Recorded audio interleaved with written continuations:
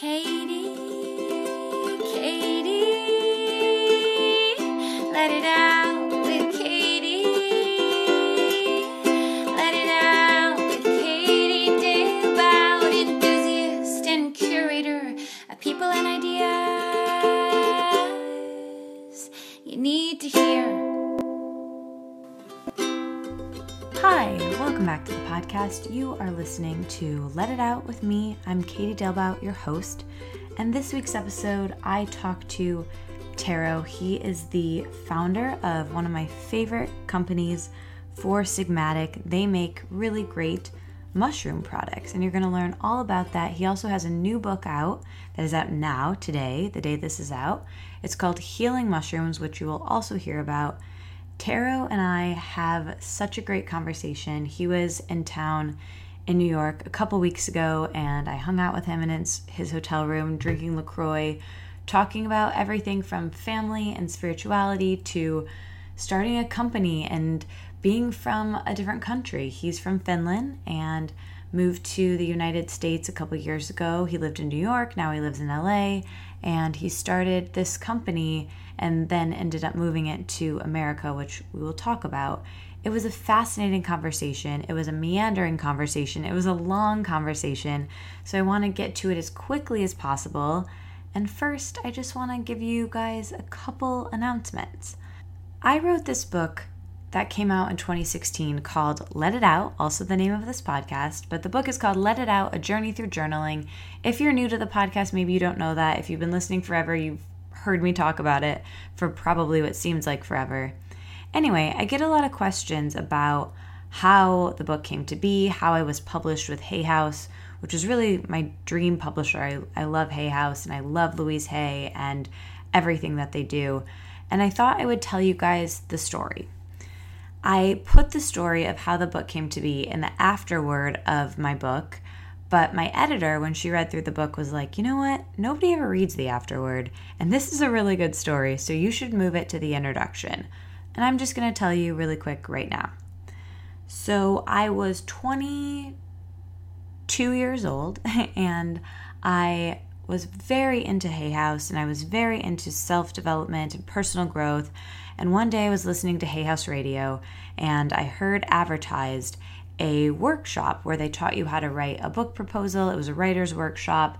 My mentor and friend Gabrielle Bernstein was speaking there. Chris Carr was speaking there. Past podcast guest Nancy Levin was speaking there. And so was the founder and CEO of Hay House, Reed Tracy. Anyway, I end up going to New York City to go to this workshop where they were going to teach you to write a book proposal, all the different parts of writing a book proposal. And let me tell you, there are a lot of parts. You have to do a competitive analysis and a promotional strategy, and you have to do these things called chapter abstracts, where you write basically what the chapter is going to be about. So you have to do a lot of work, right?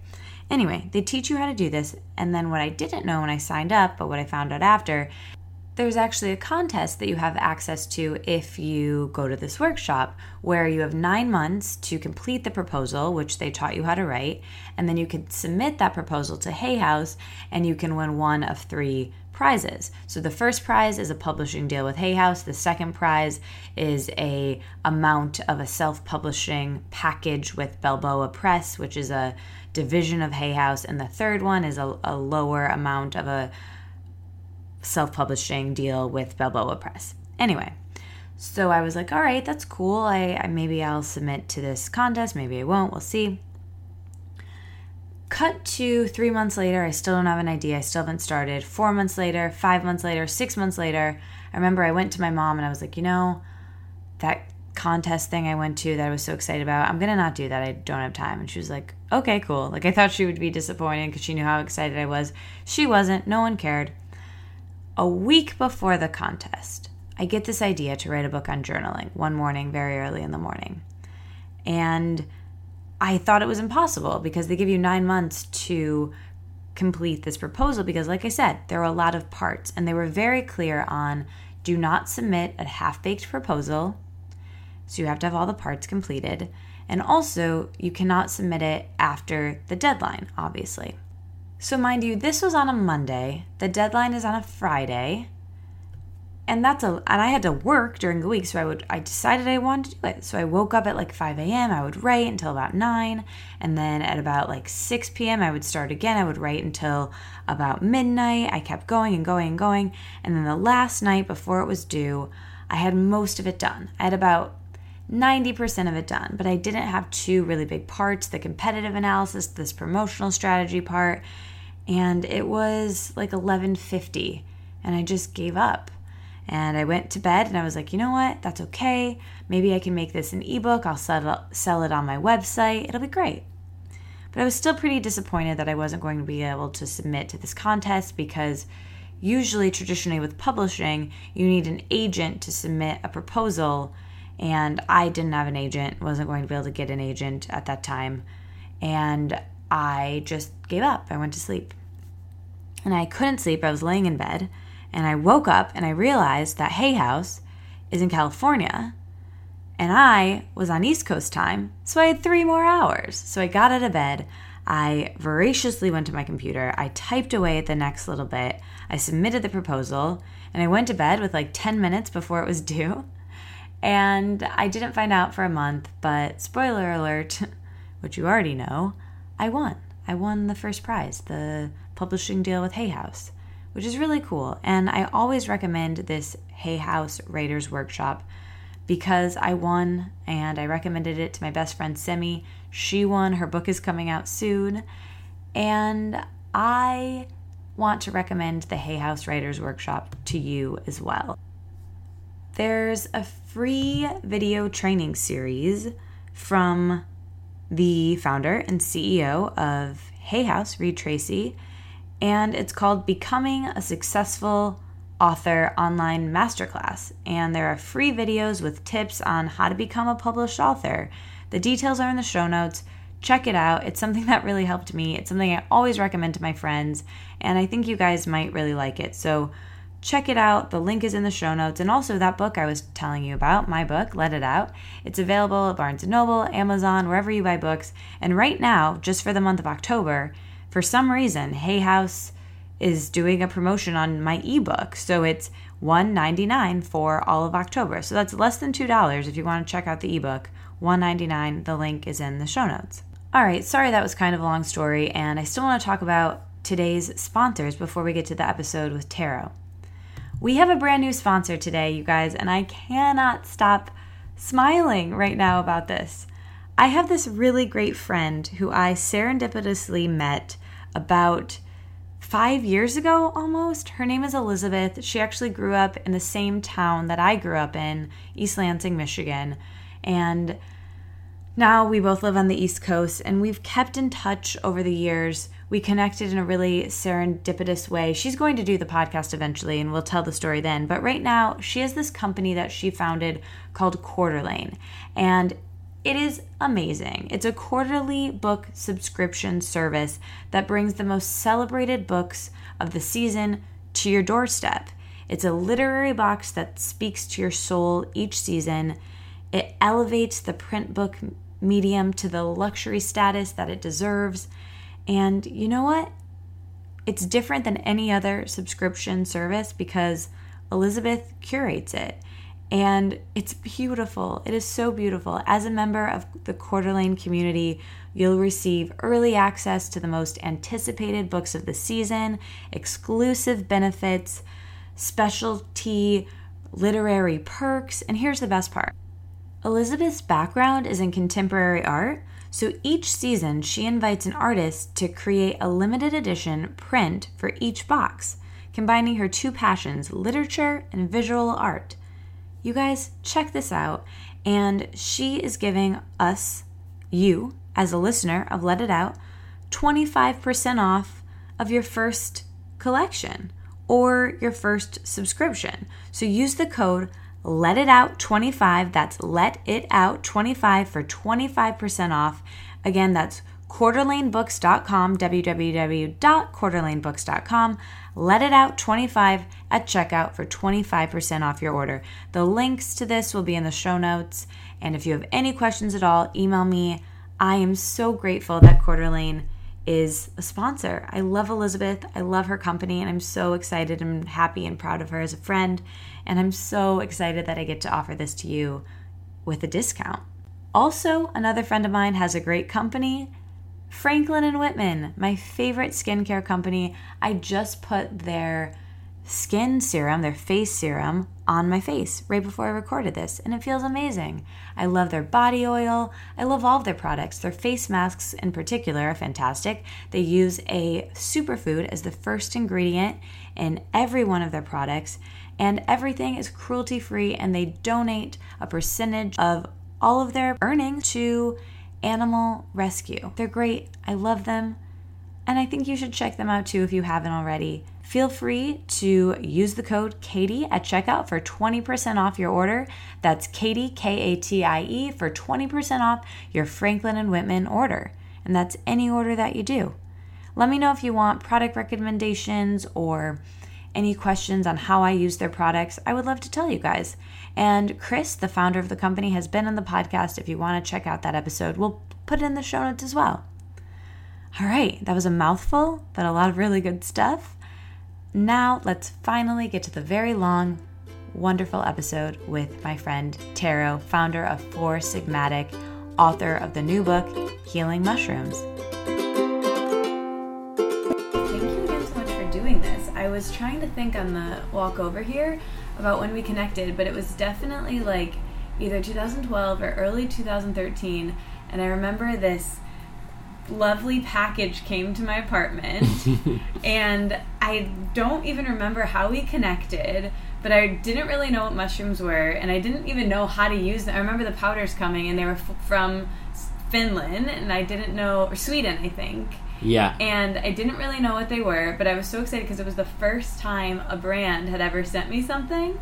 So and I was you so were the excited. first person we ever sent anything to, probably. Probably. Especially in the U.S. Yeah. Like, and you had a friend, Philippa. I think that's how. That's how you heard about us. Mm-hmm. I think so. Yeah. And she heard through this Swedish chef, like a raw food chef.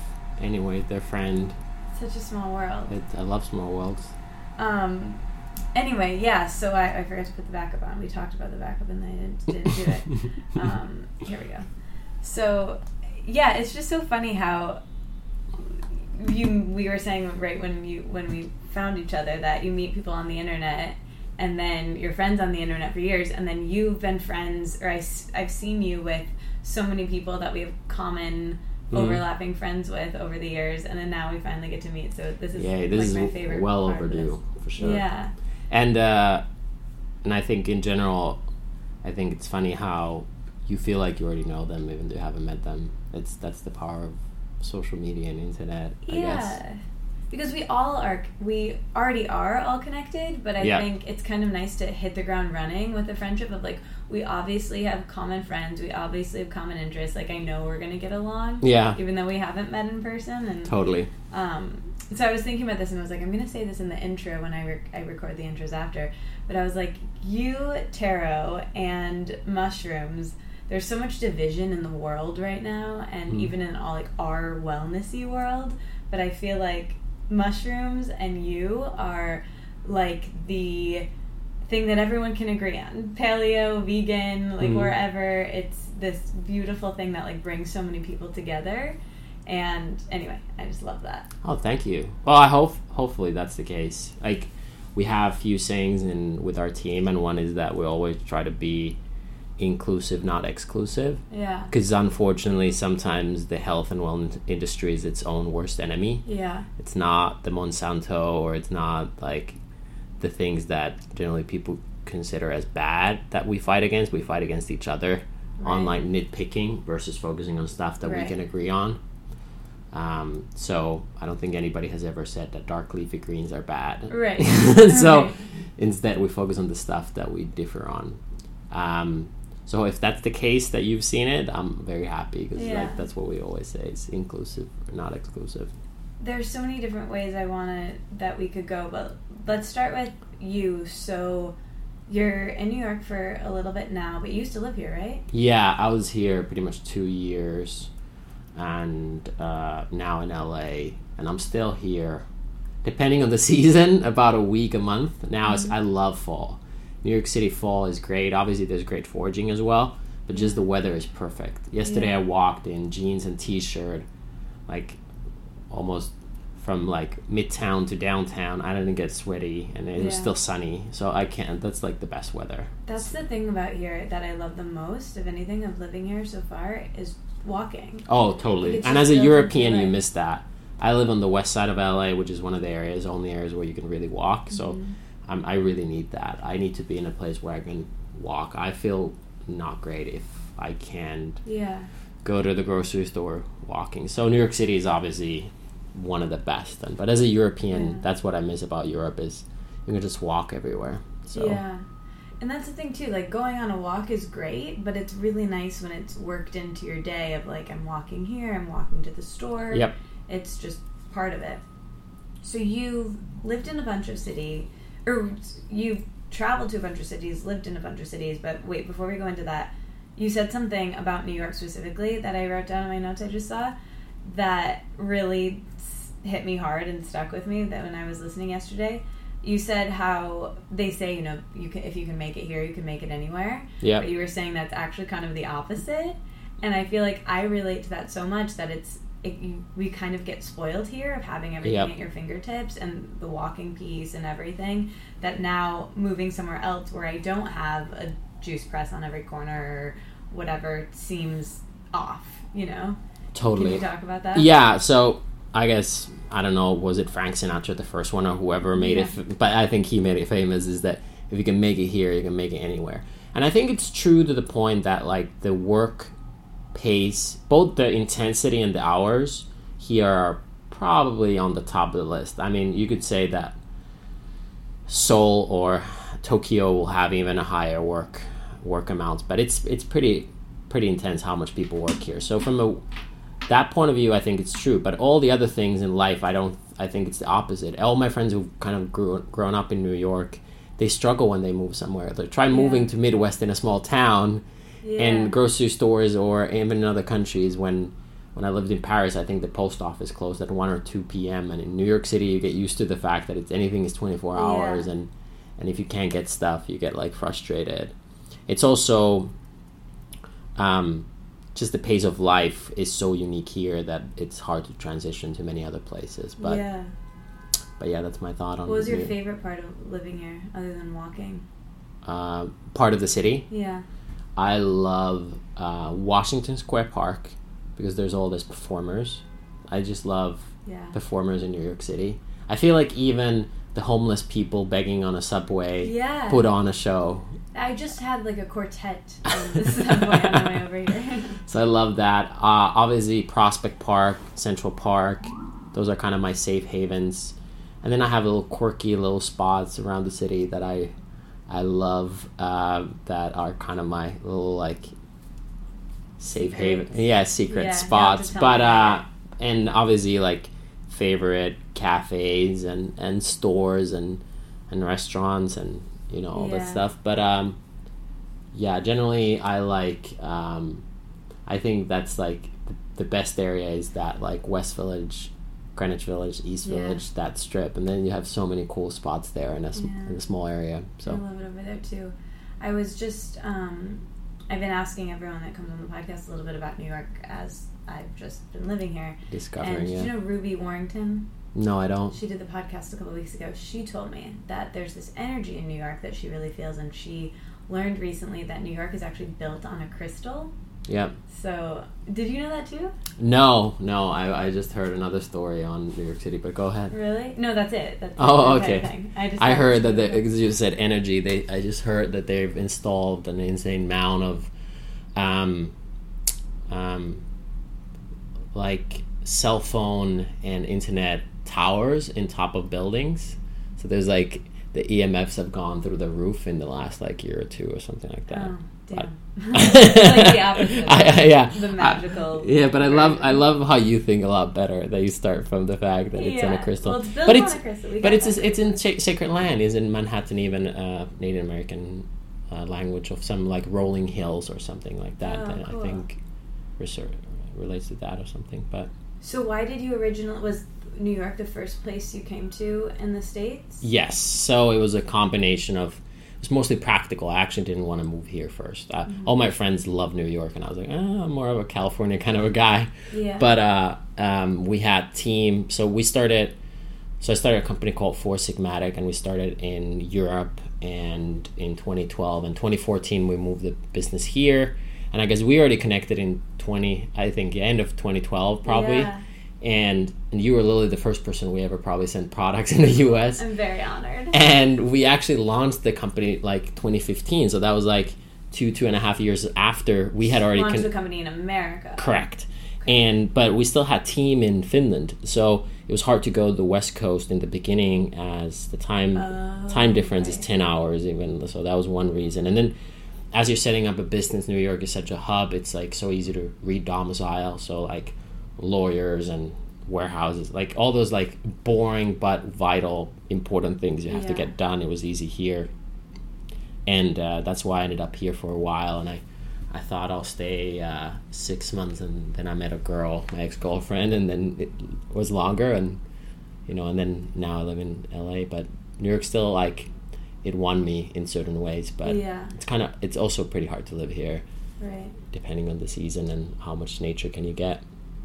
Yeah, I think there's an ambition here that I'm seeing with people, that it's really hard to, like you said, the seasons, and it's expensive here. You're all kind of schlepping and figuring out everything together and trying to navigate the subway and not get hit by a car or a bike and still, connect with each other. But the thing I think I love most about it is you can kind of see that we're all connected. You can kind of feel that we're all connected because we're all trying to do this thing together, which is just exist as a person in New York. Yeah, you bond with other people through struggle really well. Yeah. I saw that I grew up in Finland, and we have to go to the army, and you go through all kinds of BS, and you make some of your best friends there, just because like going through that BS together makes you come together. And I have few friends when they were like 16, 17, 18, their first job was to work in a McDonald's or something like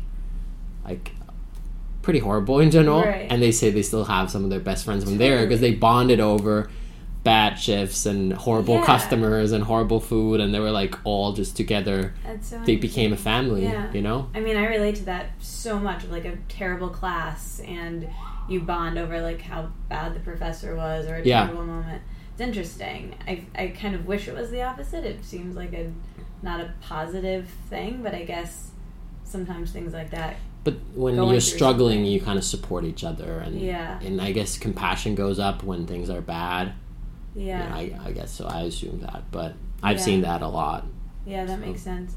Okay, I want to go back. So you're in Finland and you start this business. You have this idea for this business, but let's zoom the lens even back before that. So you grew up in Finland, and I think I heard that where you guys are, people go to summer cottages and really live off the land and maybe don't even have running water. So is that kind of how you first got into foraging?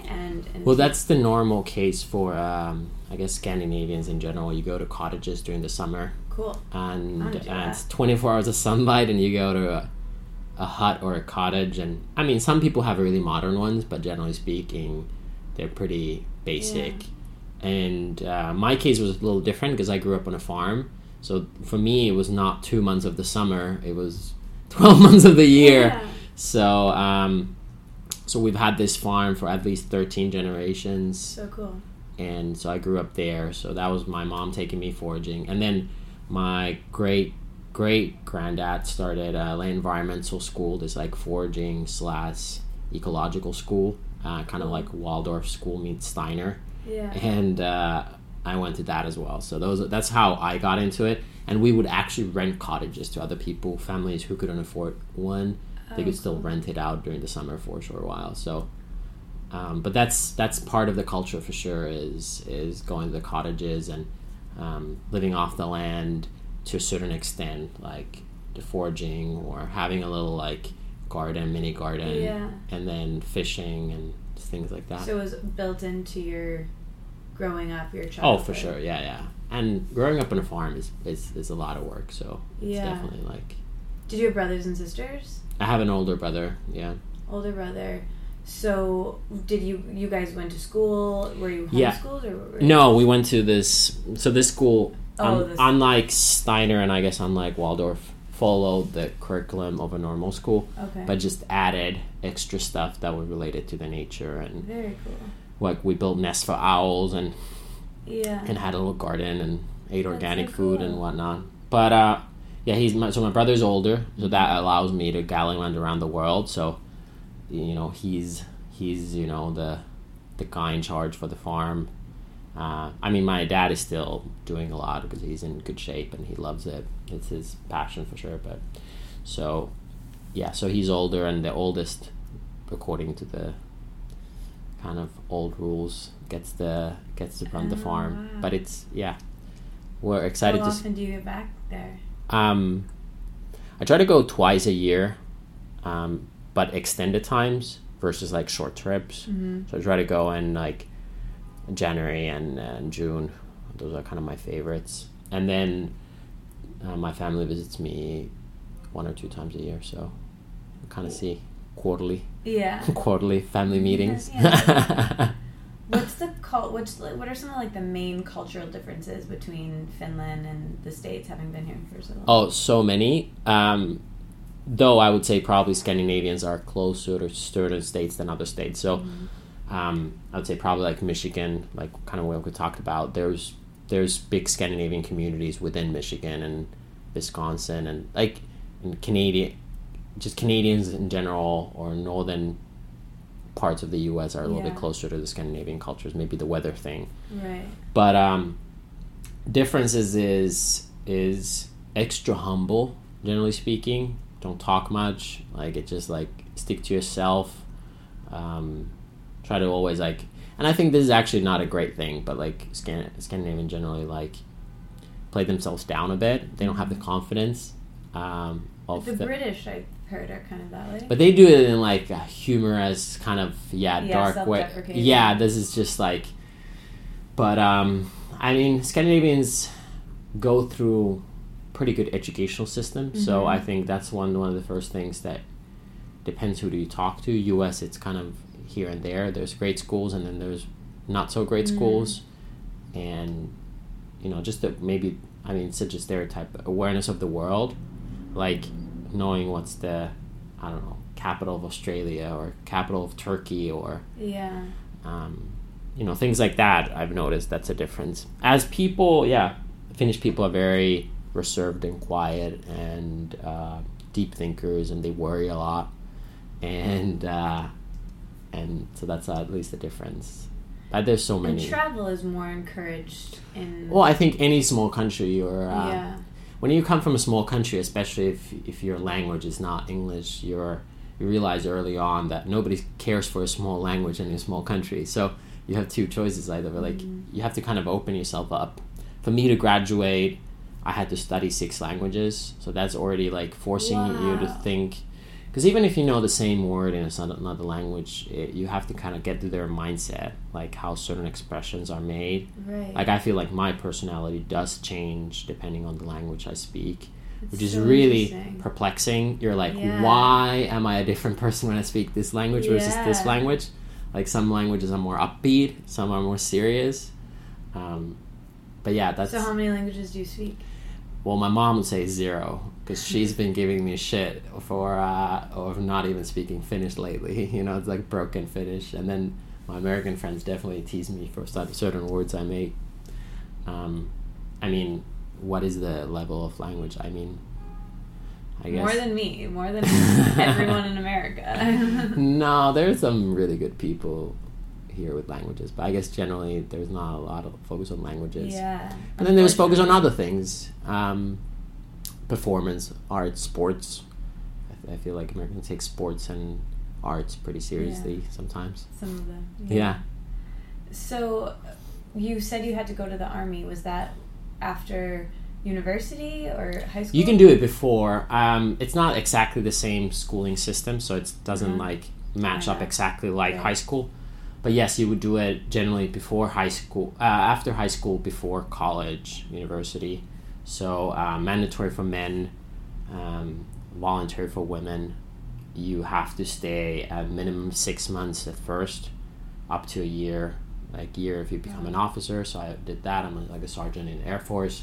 And then you go back to refresher trainings. So the country that would have a similar system is Switzerland. So they kind of do the same thing. So you go for a while first. Mm-hmm. Everybody has to go unless you have a very specific health issue why you can't. And then you go back every some years. Like right now, as we're recording this, our operations manager, Rasmus, is somewhere in the sea with the army practicing on how to use these machinery and boats and whatnot. Wow. And just to know that Finland only has defense forces, so we're not, I believe even constitutionally we're not allowed to attack anyone. We can only defend. That's really cool. That's great. What was that experience like? It's pretty intense. Made some of your greatest friends? Yeah, but it's still like pretty intense. Like it's mostly BS. Like you know, you run. You're always in a hurry. You run somewhere in a group, total hurry. You build a horrible sweat, and then once you get there, you wait for 2 hours in the cold, and the sweat dries. Like that's what I remember of it.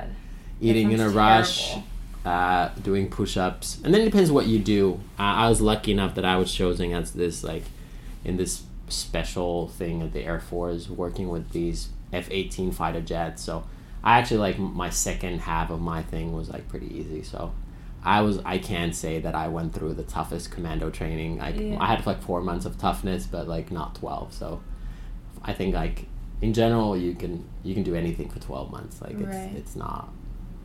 Do you feel like you learned anything or like got any skills from that experience that you use in your life now?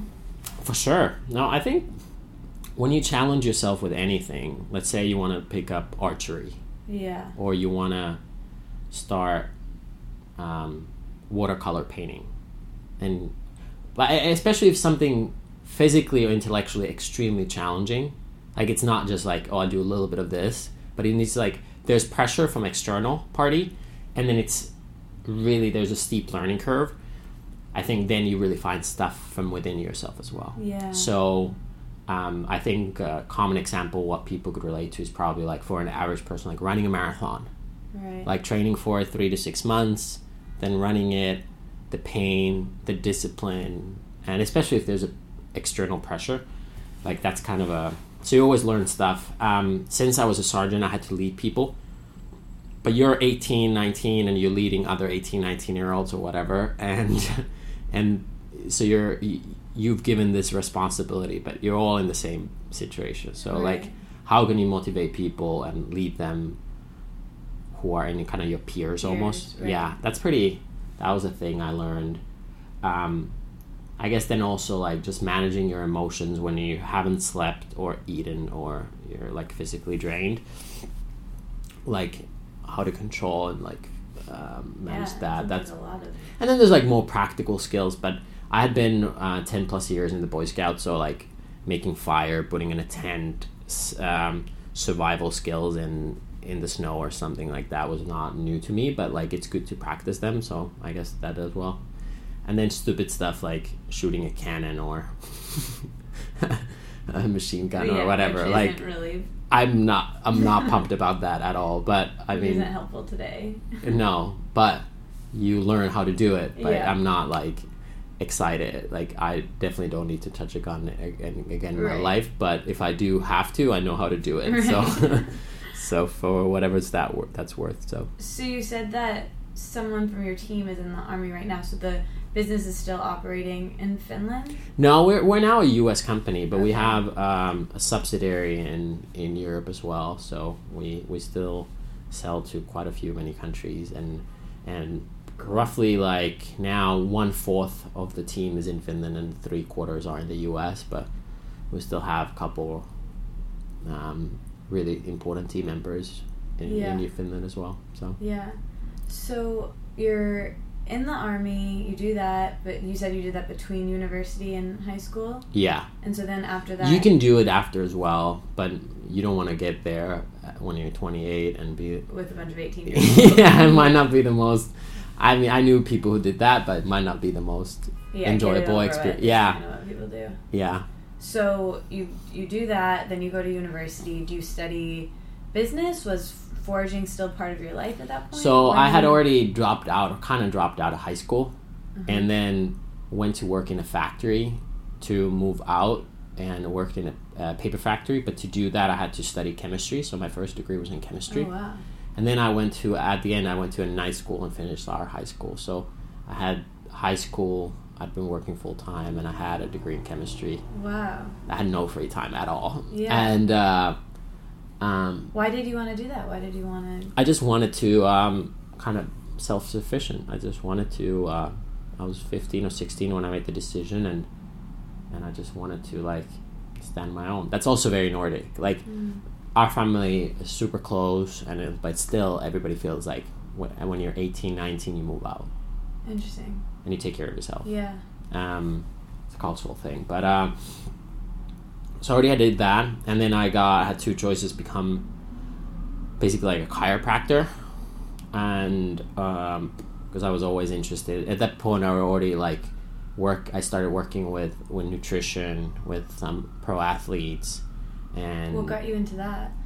I just through my mom, since I was like as young as I remember. My mom taught physiology and anatomy, so I'd already been learning about muscles and joints and bones and their Latin names and how it works. And then obviously going to this environmental school, also like how foods in some high level affects our body. Right. Like I was very familiar with already macro and micronutrients at that point, not yet into superfoods and adaptogens and mushrooms or functional mushrooms. There was just like culinary mushrooms, so I was like very fascinated by just human performance. And so what did your mom do that she taught you all that? She was a teacher. She taught physiology and anatomy to nurses.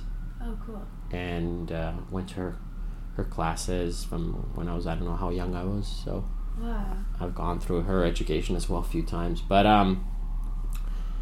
so that was that, or I wanted to travel, so I went to an international school. So actually Finland offers free education for everybody, and I don't know how long this will last, but as long as it's been. So like you could move to Finland and you don't have to take student debt in the US. You can study in like, comparably top university in the world in English and for free. Wait. So anyone from Finland can go to another school, and anybody in the world. So I could go to Finland. Correct. And would I have to become a citizen? No. And I could. That's amazing. Free education. How does not everyone do this? Well, a lot of people do. It's a little bit of, I guess, a loophole because like people are not focused on it. I feel like especially in the U.S., there's such a paradigm on getting a status of a school, graduating from a certain school over learning. Right, totally. And so it's like, it doesn't matter if you didn't learn anything as long as you went to an Ivy League school and you graduated or another prominent local university. So anyway, but I went to this international school that had people from, depending on the year, 40 to 60 countries, and there was Americans there as well. And the funny part is that Finland and Sweden and Norway, and those are like such small countries. So there's only a few really good universities. And then let's say you study at like Harvard or Yale. A lot of those kids want to go to Sweden, exchange students, but they pay Harvard $50 in tuition per semester. What crazy amounts, right?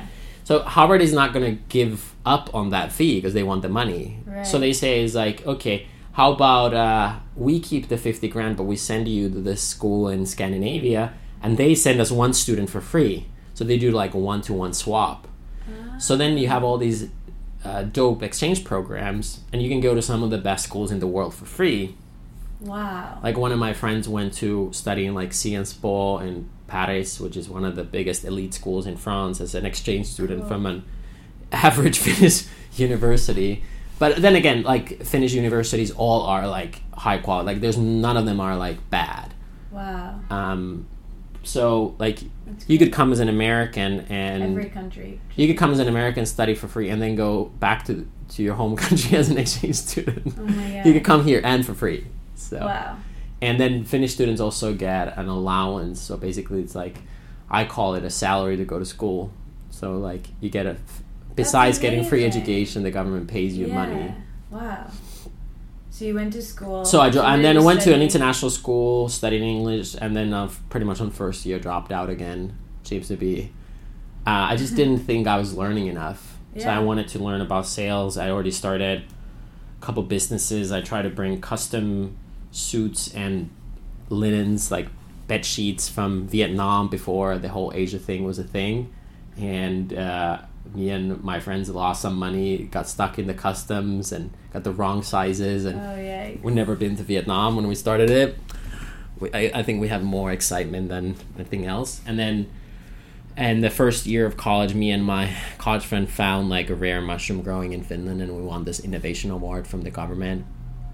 You guys were just out foraging one day? No, it's kind of a funnier story. It was almost like reverse engineered. My friend and me grew up in neighboring towns, but we have the same ecosystem, and the same ecosystem is exactly in one island in Japan called Hokkaido, which is then kind of a northern main island. Uh-huh. And how did you know that? Was that like a known thing growing up? That they had the same? In Finland, we studied odd things, It's you know? So cool. I remember, maybe I'll just get an anecdote without spending too much time on it, because I also feel like we will probably want to talk about health stuff as well at one point. But I remember in elementary school, we ate organic food, and then we had our own chef who would cook us, right? And is this because of the special school you went to, or is this? Well, it can be any school. Any smaller school would have that. Bigger school would have to have like a little more industrial, right? Because just the amount of people, right. But also the organic food is. It's just blowing my mind. So, but kids are always starving. I was always starving. Right. I was always hungry. Yeah, I'm like that now. Yeah. So I'm like starving, and it's like about to get lunchtime. And the teachers hate it when kids rushed, like, so they had to be like polite. It's, like Scandinavia has some resemblance actually to Japan, that like we're like really peaceful, whatever. So the rule was that the teacher would ask questions, and then if you would know the answer, you could go and get food. Okay. So it would be like, okay, what is the highest mountain in the world? Or like, how high is Mount Everest, or whatever. So you were like good with your facts because you were hungry. No, well, I was not at first, but I was motivated to learn all this stuff. Anyway, long story short, Scandinavian societies like support entrepreneurship, education. One of the reasons why you get money to go to school is that you become a better citizen. So after the war, so Finland was like 600 plus years part of Sweden, and not an independent country, and then like 100 years part of Russia. And once we became independent, the kind of the founding fathers, of Finland, they said, okay, every citizen should be smart, so they can never be like a coup, or like you can like, well, that was the philosophy. So said like, how do we achieve it? Is one of the thoughts was that okay, everybody gets this base education. So you have to study until you're 17. So you have to go to school until that age, and most people go much, much further. And just supports that people think better, so then they keep the politicians honest, I guess. That's the philosophy. But they also support like entrepreneurship, and Finland has like one of the best social systems in a way, like support, which is one of my critiques to Finland and Scandinavian societies, and why isn't there more entrepreneurs? Because there's such a safety net, like you cannot fail. Yeah. Like there's no homeless people. If you're homeless, the government will give you money to get an apartment. Like it's impossible to be pretty much homeless in Finland as a citizen. So why don't more people take risks? Because Finnish people are very risk averse, and that's so interesting. But point being is like they have this innovation stuff, and we want it, but we were not passionate about it because it was a culinary mushroom. It was like served in Michelin-star restaurants, and we kind of gave it to a university. And the last time I heard, they still run it. It's still a thing, but that was not for me. And I just wanted to like travel the world and live in different countries and learn. I was still like working with individuals on nutrition. So I guess the last 14-ish years I've been working with athletes and models on nutrition, but I just wanted to see the world and travel. From like a coaching perspective?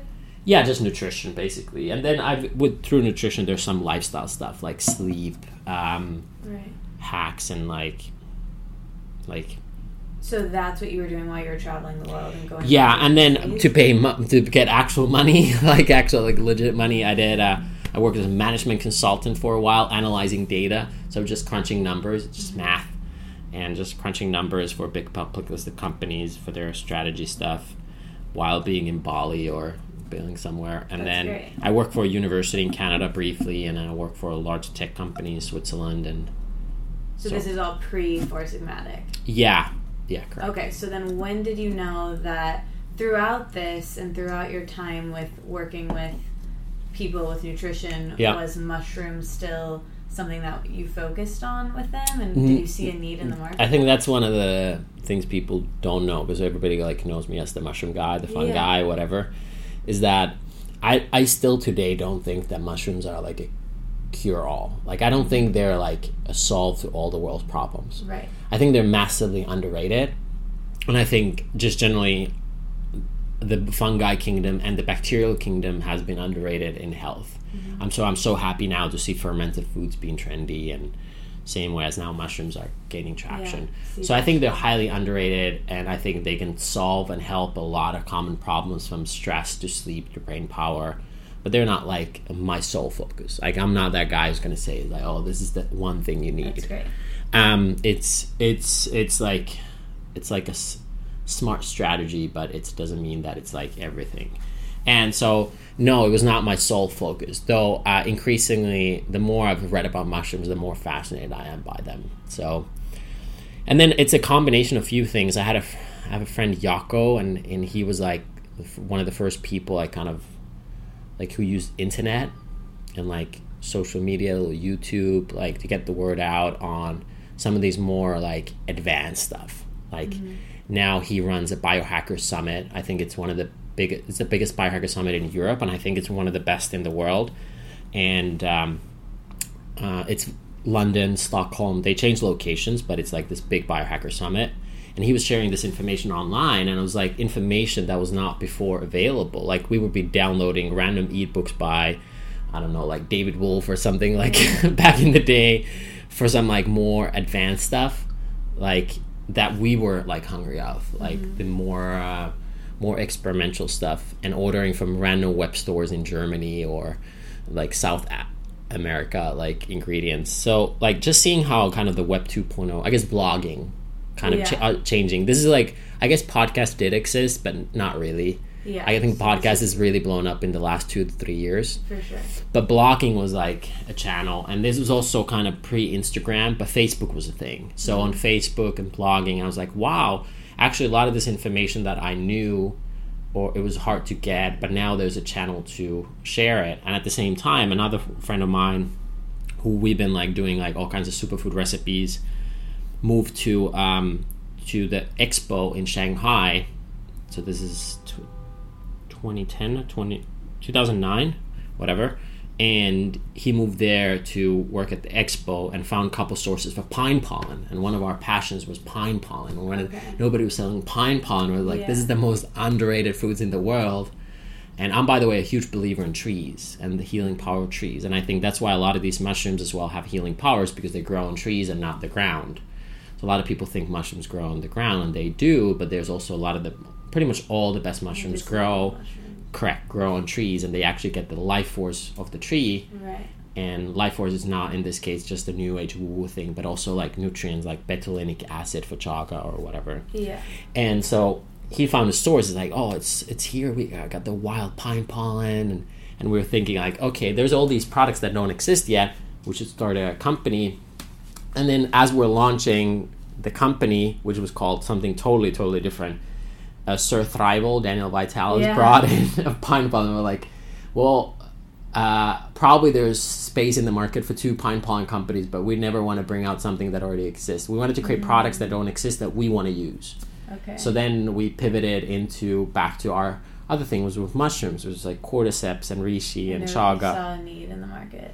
That as well, because like I was buying capsules from iHerb.com of mushroom science and opening them on a Vitamix. It was annoying to open like 10 capsules every day. Totally. And also I feel like there was some brands that were doing well, but like you still want to have a full formulation. A lot of people don't know how to formulate. So if I would tell people, my friends, how to use mushrooms, I had to like teach them how to formulate with them because the flavor is so bitter. How do you know how to formulate with them? Was this something that was intuitive to you because of your years of foraging and Boy Scouts? Like, where did you come into knowing these formulations? Is it something you taught yourself?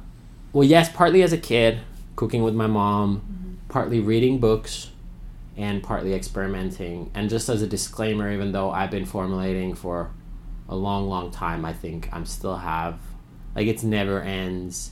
And I think especially what I've learned the last 5 years is not the health stuff. I feel like I got the health, like how to formulate from a healthy formulation point of view, correct? But the flavor, like I think that's just the lifelong educational process. Yeah. So that's why I've been enjoying spending a lot of time in the last few years with chefs and learning like how to really build, using their knowledge on flavor combination and my knowledge on nutrition, and like how do you make something that tastes good but is also nutritious.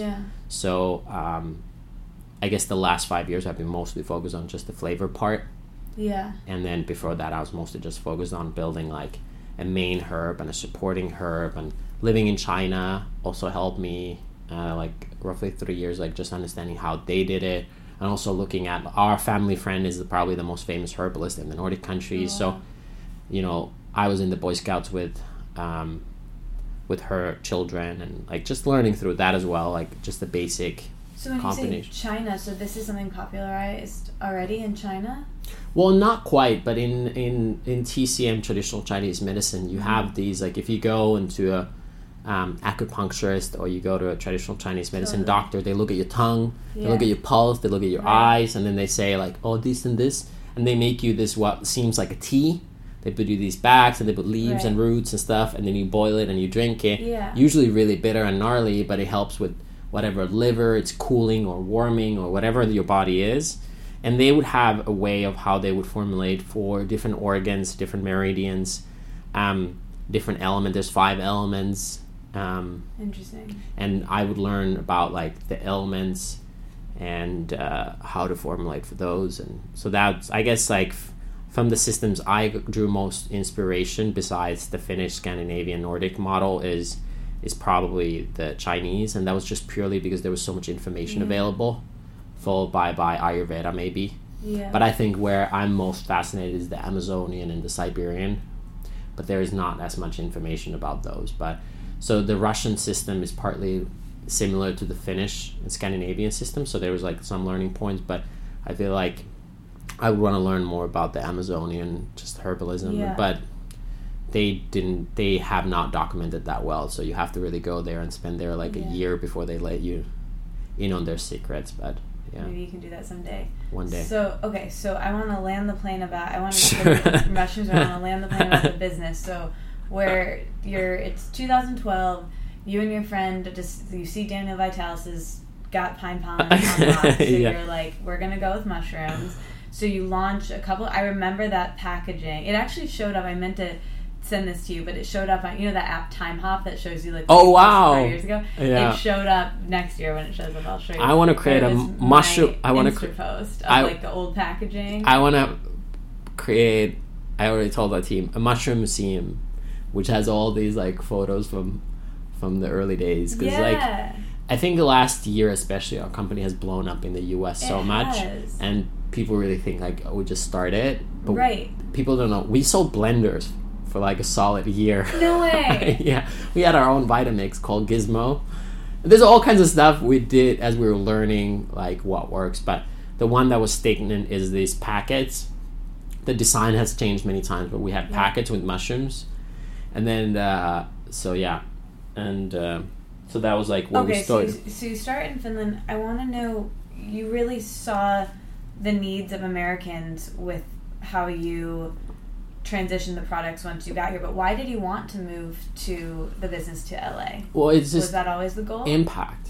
Like that's, I mean, there's like small other reasons, but it's really impact.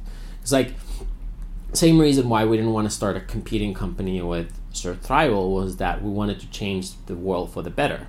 So doing more of the same while could have an incremental 5-10% whatever change, we wanted to like do something nobody's ever done to create like a 2-3-5x difference in people's health. And and honestly, like, we realized pretty quickly that even though America is, if it's 5% of the world's population or something like, even though it by itself is, I think, the third most populated country in the world, there's still 95% of the other world that we could focus on. Yeah. But that being said, the one thing that the U.S. have is this incredible cultural power. Like, it's literally, in a way, its own trendsetter, and it's also a place where you probably need the most help with nutrition and health. Yeah. Like, they spend least on food from your salary comparably, and the most on like pharmaceuticals, and there's a lot of stuff that are not ideal in the US for health. Right. But it's also like a huge cultural power. So what we've now even seen is that once we've worked with educating the US consumers, the rest of the world kind of follows. That makes sense. I take for granted, being someone that grew up in America and from America. So when you moved the company here, from what I remember, the packets that I had, like you said, you changed the packaging, and then I think I heard you speak about this on another podcast, but you were using them primarily as teas, but then when you got here, you decided to mix them with coffee. Can you talk about how you decided and that's actually, happy to share that story, but that's also really relevant on anybody's health. I'm just finding ways what's the easiest way you can upgrade or improve your health versus focusing on the optimal or the most. So we sold mushroom teas, and Europeans are big on tea, and there's a habit of tea. They didn't actually have tea leaves, but they were like the purest possible way. And we're like, oh, this is the way to go. And we came to the US and realized that people don't really have a tea ritual. Nobody has like an afternoon tea. And then people also didn't really understand quality of tea. They didn't know what's an oolong, a pu'er, or whatever, like, or what's kind of a good tea or what's a bad tea. But we saw that everybody had a coffee cup. Like, you're running around New York City or anywhere, actually, and you have a coffee and Starbucks and all this stuff. And what we noticed that even if you don't live in an affluent area in Chelsea, Manhattan, or whatever, you've had bad coffee. Like, if you live anywhere in the US, you've had a bad cup of coffee, you've had the jitters, you've had the stomach burn, the heartburn, and you've had those issues. But you might think all tea is created equal. So it's just a cultural thing. And also, it also helped us after that, because like a lot of the mushrooms, the healthy mushrooms and herbs are really bitter. And a lot of people don't like bitters. Like, we've kind of taught ourselves away from bitter one, extra sweet, anything. But the two bitters that people are comfortable with tends to be chocolate and coffee. So just using the hot cocoa and coffee platforms, we've been able to get more people to try the mushrooms, and then they feel the benefits, and then they're more comfortable in using them on a regular basis. So to me, tonics are the most cozy, lovely, happy thing to me in the world. Yeah. Did you grow up having tonics? How did that become? And I wish that there are Four Sigmatic tonic bars as prevalent as Starbucks on the street, and I could go in and get a tonic, even if it was $1 million. Or hopefully we would drive the cost down by voting with our dollar to have them. But anyway, is that something that was never something that I grew up having? Like you said, everyone has coffee, tea, maybe people know about, but tonics was something I learned about once I got kind of into this sort of thing. I would just expand people's awareness on a tonic. Basically, coffee can be a herbal. It's a herbal infusion. It's a herbal brew.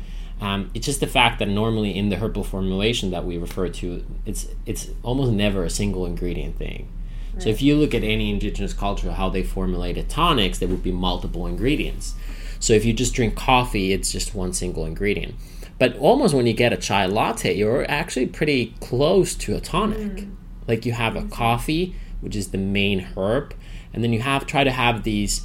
You're kind of lacking a supporting herb, which was good if you would add adaptogens or mushrooms to it. But then you still have those. Can you define adaptogen for people listening? Oh, so it's kind of a buzzword. So there's about 10 to 20 herbs or mushrooms in the world that help your body to adapt to stress. So they help you physically perform better in sports, or think smarter, or reduce stress.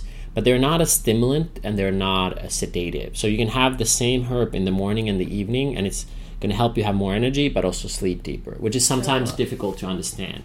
Kind of meets you where you're at. Yeah, and so ginseng would be the one that people probably know the best, and maybe maca, ashwagandha, maybe tulsi. Those are the things that people might be familiar with, and then people who are more into the industry might know schisandras and cordyceps of the world. But as a coffee, if you have a coffee, and if you could even add an adaptogen, but generally if you just have a coffee, a chai latte, and then you have the chai spices, chai spices are really good for your stomach. So generally when you formulate a tonic, you would have something that aids with absorption. So that kind of helps with the absorption. Also having like an almond milk with the chai latte, also having fats, both break down the kind of bitter aspects of coffee, but they also help absorption in many cases. So actually, like some people are already a little bit familiar with tonics, even though they don't call those tonics. Yeah, cool. But for me, yes, like making various blends was a thing from dandelion and nettle tea. Those are probably like the more common ones, and that's what our family friend, who was the famous herbalist, did these all kinds of, teas that don't actually have tea. But I guess how Erewhon in LA or like that tonic bar thing is another level that doesn't exist in Finland still today. Like it's a lot more basic and simple than that. Can you talk about your tonic bar that for Sigmic? Oh, the Shroom Room? Yeah, the Shroom Room. Is it a tonic bar? Or do you guys have tonics there? No, it's called the Shroom Room. Okay, Shroom Room. But do you have tonics? Or we just serve free drinks, yeah. And we make whatever you want. Just come up and say what you want. So cool. It's all free. Really? Yeah. That's so cool. So at Erewhon, they're like $20. Yeah. But we opened in August of this year. We opened Shroom Room in Venice Beach, California on Abercrombie Boulevard. So cool. So Abercrombie is one of our favorite streets, and best. and we basically what we just want to do is build community, meet people. We have this beautiful community of 100,000 plus people online, but it's always nice to connect in person and also like show people. So like a thing that we're more and more into now is instead of just talking about the health benefits of mushrooms and adaptogens, it's also like showing how to use them in practice. Yeah. Hence why I did the cookbook. But also, like, the Shroom Room is, like, you can come over and we can show you how we did it, and then you can sample it. Really authentic, genuine marketing effort for the company, then. Yeah, it's, like, it's just, like, because we're also employee-owned. We don't really we can do whatever we want. So we thought it was cool. Like, that's the end of it. It is and then we cool. sell mushroom pants, mushroom mugs. Which I'm looking at right now, and they look amazing. We work with like local artists. So the mushroom pants are made by our friends Travis and Peyton in Venice Beach, and they make these ninja pants, and we made a mushroom print ones. So cool. And then we have our friend Erin makes like ceramic mugs in Venice Beach. So she makes mugs with mushrooms on them. And then we have indigenous people in Finland make these wooden mugs, and we have those there. So cool. And then we have our products, some like unique stuff, whatever. Yeah. Obviously, you can also get our products there if you want to buy them, but it's more just like building community and showing people. That's great. But we also thought it would be fun. So at the end of the day, it was partly half of the decision making was just like, why not? I got so excited when I saw it on Instagram because there was the sign, the like open and close sign said something like, I loved it. I don't remember exactly what it was. You maybe know, but it was like, we're here sometimes and we're not here other times. I don't know. Like it was just so pretty much, and wonderful. I mean, yeah. Sometimes we're there and sometimes we're not. Like technically we're open every day, but sometimes we're not. Yeah. So that. It's because like at the end of the day we're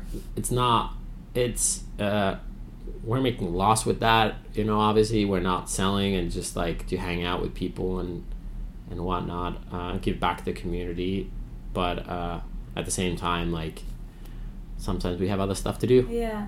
So the company's really grown. When you started this in Finland, could you have ever imagined that it would be, was this your goal? Did you have this vision? Are you a really like someone who has a vision for how you want things to go? Or for sure. Yeah. I mean, I was gung-ho to change the world, but that being said, I had no clue how to get there. And anybody who's ever like climbed a big mountain and you first cut to the foothills of a mountain that is like 4,000, 5,000, 6,000 meters high, and you're like looking at it, it's like there it is.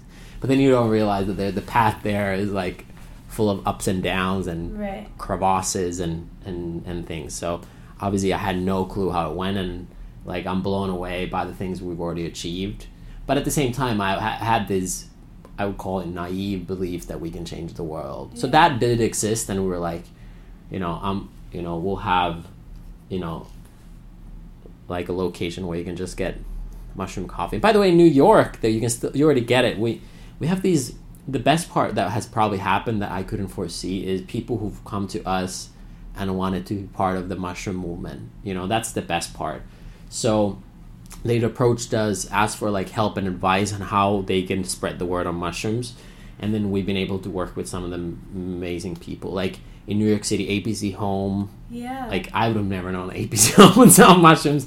I think one of the first food and beverage products ever that Urban Outfitters sold was our mushrooms. It's amazing. It was so, I was like, why are you selling us? And then there's really cool, like, even restaurants. There's Springbone has it, and Jack Stirr's Brew Coffee, which is a really cute, like, small coffee chain in New York City. And when you go there, they will make you like a mushroom tonic. So you actually can get What's it called? Jack Stirr's. Okay, and people just call it Jack's. Okay. And they are in like West Village, Chelsea. Okay. They have like, I think they're in East Village as well. They have multiple locations, but they're like a small, cute, up and coming, hipster-esque, Yeah. But they're really, every time I've gone there, the staff is like the best. And then great. you can get the mushroom packets and mix them in your coffee, or you can mix them by themselves or whatever. And so definitely check those out. I want to get a little bit more go back for people listening into the three types of mushrooms, because I feel like we kind of glossed over it. So we've got culinary mushrooms, which people are probably pretty familiar with. Yeah. In the stores, buy the kale and stuff. They use them. They're in their food. And then we have the psychoactive mushrooms that people know about and maybe have tried. And then we have medicinal mushrooms. So, and that's really what we're talking about here with Four Sigmatic. So can you kind of give like a rundown of, did I do that right? Yeah, you're good. Yeah. I mean, generally, fungi is a kingdom. So there's like a million other types of fungi in the world. For example, how do you create bread, or blue cheese requires a form of fungi. Kombucha requires a form of fungi. If you breathe, whenever time you breathe, you're breathing mushroom spores. So these three groups is not, like all the world's mushrooms are not included in that. But that's just like what people are like kind of focused on is your portobello mushroom, which is a culinary mushroom, or button mushroom, or chanterelle, or bolete, or something like that, which are, delicious for some people, not for everybody, but some people. And then they're kind of like a great meat substitute. They have some minerals, but then again, some people can't have them for their gut, so they're not for everybody. And then you have the psilocybin and this, psychedelic mushrooms that people are also excited about these days again. And then you have these medicinal or functional mushrooms. Medicinal sometimes throws people off. They're like, is this medicine? But they have a functional benefit. And these tend to be usually mushrooms that grow on trees. And those are the chaga, the reishi, the cordyceps, the oyster mushroom, the enoki, the shiitake, the maitake, the turkey tail, the tremella. And not all of them, like cordyceps doesn't grow on trees, but pretty much all the others do. So, okay, a couple questions there. Do you want to maybe give like a couple highlights of, if you had to highlight, or which one do you feel like highlighting today for listeners? Like, what's a really good entry point to mushrooms? Maybe like a tonic people could start with if they wanted to use one of the coffee ones, or specifically for women. I heard you speak about how women are really drawn to chocolate and why. Could you talk about that, and maybe like a tonic for women listening to start with? When I lived in France, they told me always like give 3 options. That's like a healthy balance. So I'm going to go with that. So when in doubt, always go with reishi. So Reishi. It's a Japanese name, probably the most studied of all mushrooms. It's and I think it's called the queen of the mushrooms. So I think it's very good for women. I mean, it's my favorite as well, but very good for women. Just like the other mushrooms can help with gut health. Blood sugar, can help with immunity, but I think its special skill is like how it works your endocrine system, and it kind of calms your body. So it's kind of called the chill pill of all the mushrooms. So it's more like an evening mushroom or when you're highly stressed. And so it's like the grounding, calming mushroom. So I definitely like that in the afternoon or evenings, or when you're on vacation and you just want to relax. So maybe instead of red wine or with red wine, have a reishi hot cocoa, and that's a great one. And again, especially for like stress reduction. And if you want to pair it with other things, my favorite adaptogen to go with the reishi mushroom is probably ashwagandha. It's like another extremely well studied mushroom for like stress reduction. So those are the evening time / stress adaptogens. And then the other thing that I would think worth highlighting is the king, just to keep it balanced, and it's chaga, CHAGA, and again, an extremely well studied mushroom. And why I say it's great for women is that it's one of the better skin mushrooms. So 1 full cup of, for example, our chaga elixir is like 30 pounds of carrots and antioxidants. Wow. So it's extremely high in, especially this superoxide dismutase and melanin. So how can you, like, skin is your biggest organ, but the kind of last place to get nutrients. So how can you nurture your skin? We talked about TCM, how when you go to an acupuncturist or a traditional Chinese medicine doctor, they look at your skin and they see, oh, you got liver issues from your skin. Yeah. At first it's like creepy. You're like, you did not know that. Like, but then they're also like sometimes so accurate. You're like, whoa. Yeah. But skin does kind of tell a story because it's last place to get nutrients and the first barrier against pathogens. So I think skin quality is a thing for sure. And chaga is pretty great for that. Also, if you travel, you know, just those antioxidant properties are pretty amazing if you travel a lot or if you're on the go a lot. And that's probably the best mushroom with coffee as well. So if you're a coffee drinker, Finnish people drink more coffee than anybody else in the world. We drink almost like 3 times more than Americans. Yeah. And, you know, adding chaga to the coffee is kind of our best hacks. So so that's one. And then I would actually raise kind of a little bit of random mushroom, but another kind of beauty mushroom. That being said, this is not the most available mushroom as of yet, but you can get it if you go to the incredible world of Google and online. Tremella. Does Four Sigmatic have a tremella? We have it in a couple blends, and I'm actually working on a new blend for, like, you know, hydration and skin. So TREMELLA, and it's like spongy jelly mushroom, super delicious. But also, like, has these polysaccharides that hold water, like, multiple times their weight, so they're really, like, so, like, it's good to understand that water that you drink is not the same water as in your cells. And there's, for example, Dr. Pollack has this concept of easy water, EZ water, and just understanding how not all water is created equal. For example, the boiling point of water is not always 212, which is kind of crazy. It's that, like, how can water boil in slightly different temperatures? But the water can hold a certain negative or positive charge and other things like that. Nevertheless, so why cucumber celery juice is so great is that it has good water. So it's not like drinking a glass of water doesn't equal to a cucumber celery juice. Like, I'm not the biggest, like, juice person, but, like, that's a really good juice. It really hydrates you well. So eating cucumber or cucumber juice. So tremella is also another great way of hydrating. Yeah.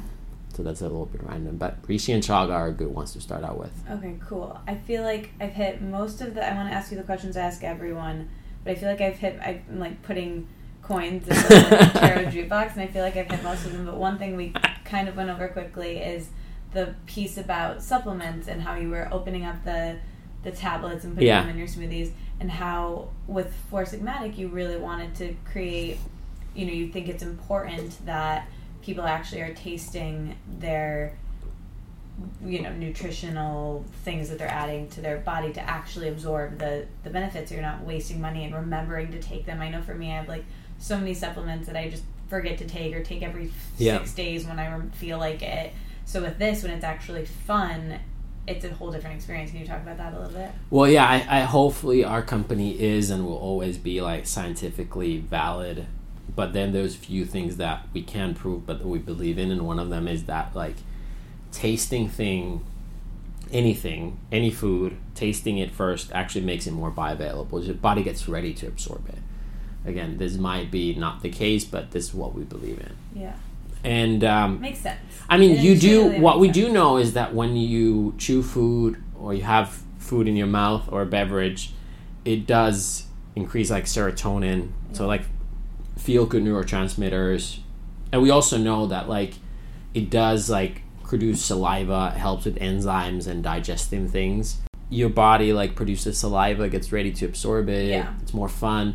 But the big thing is definitely the compliance. Is like I'm so into the health industry, and I'm so like I feel like I'm super disciplined, but still I forget to take so many things that I have. Right. So I think a lot of people know they should take something, but they don't. And I think having 15 capsules a day that you have to take doesn't make it any easier. So For sure. just trying to like make it as easy and fun and enjoyable as we can, so that people will Yes. actually benefit from it. So it doesn't matter how good our product is if nobody takes it. Yeah, and that's what I love about, we were talking about earlier about it really being for everyone. Like, not everyone in the world has to have superfoods or has to have tonics or has to have any of these things.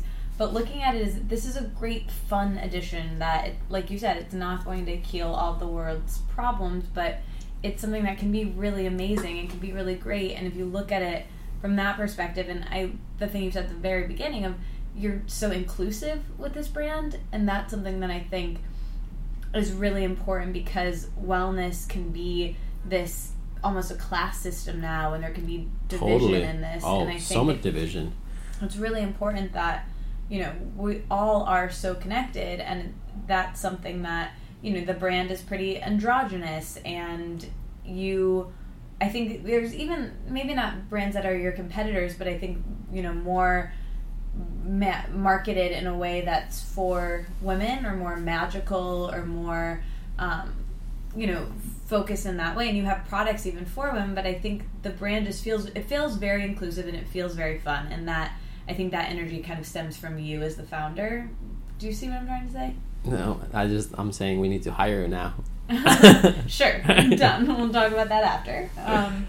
Anyway, yeah, I think you're great, and you're doing Thank so many you. things. So, when did you know you wanted to write a book, and that was part of how you share this Well, message? I actually, I think the first person who talked to me about it was Megan Telpner.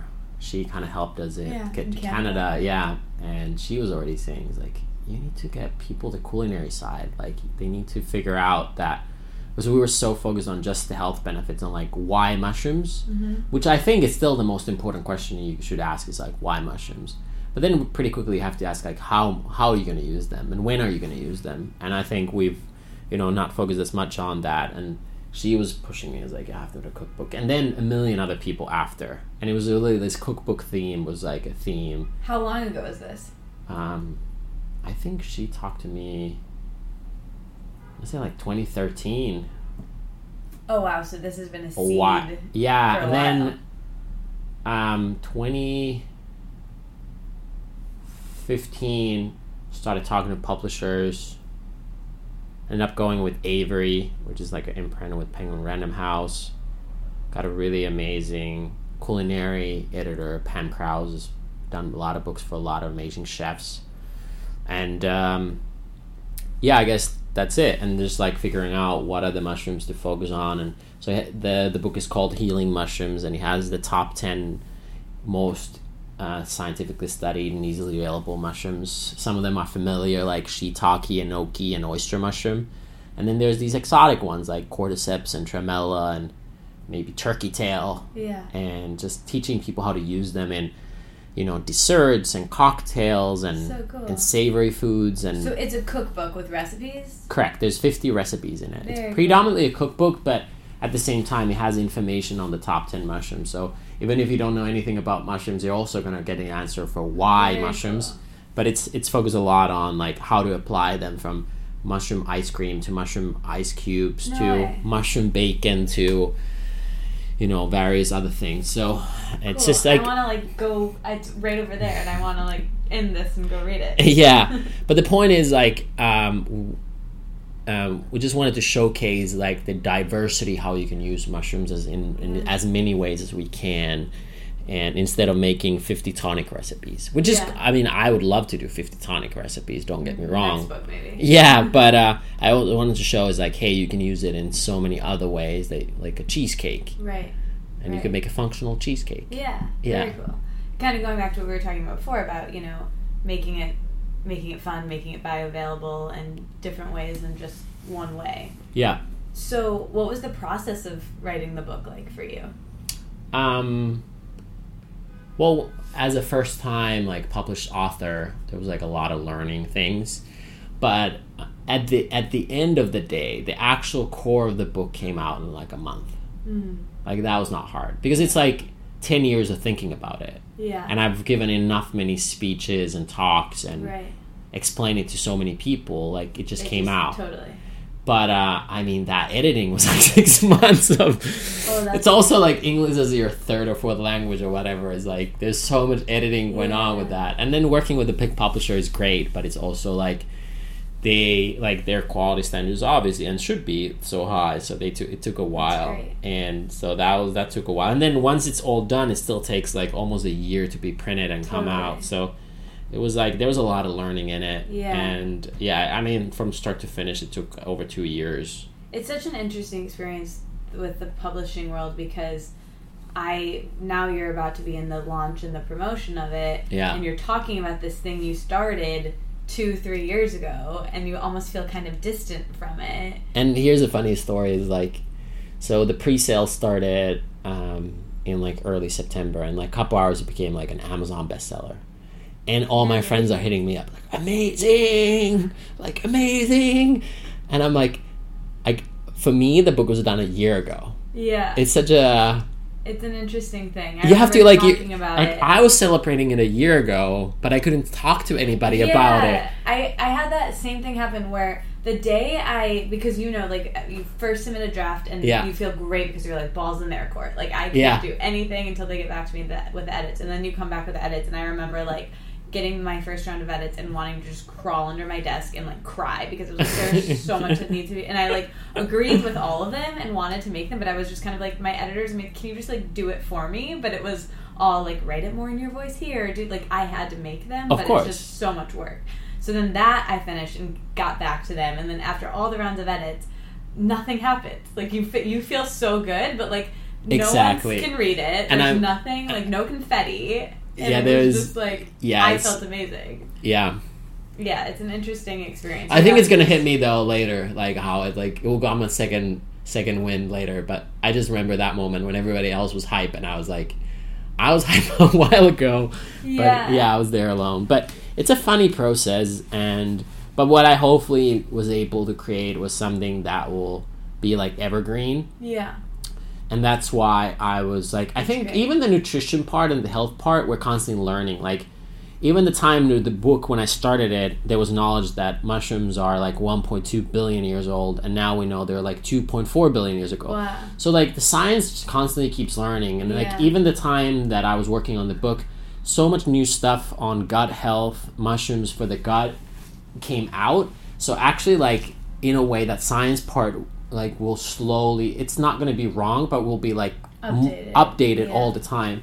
But that's why I love making a cookbook, is like you can cook, this is hopefully going to last 100 years. These recipes are, there for a while. So hopefully it becomes an evergreen, and it's really the world's first book on these functional mushrooms. Nobody's really written a book, definitely not a cookbook, but even an information book about these top mushrooms in such ways. So that's so exciting. So something I always ask people about on the podcast, getting to my questions that I ask everyone, is about writing and about journaling, and if journaling, because that's what my book is about, is something that's something that you do that's cathartic to you, that, this process of writing a book probably was maybe part of that. But are you someone who writes for yourself ever? So I'm closing on 10 years of writing my own gratitude journal. So I got it from an old Finnish man, to write 3 things you're grateful for before going to bed.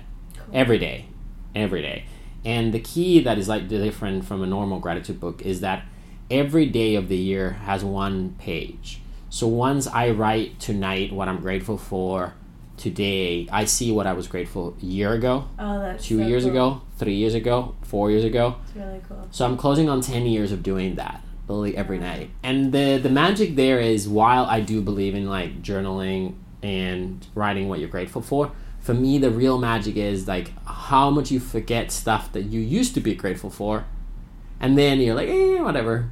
So it like brings back previous things you were grateful for. So it's like a multiplier. That's and really you cool. also, and this just might be me, so I don't know how much will you or others listening relate, but I'm really like strict on myself. Like I'm sometimes like really hard on like I gotta do better. And New York City is like that as well. Like no matter how much you work, you feel like you should have done more. Totally. But you do, like you often on a 1 year time frame you think you've not done enough, but in a 5 year time frame you've done so much. Right.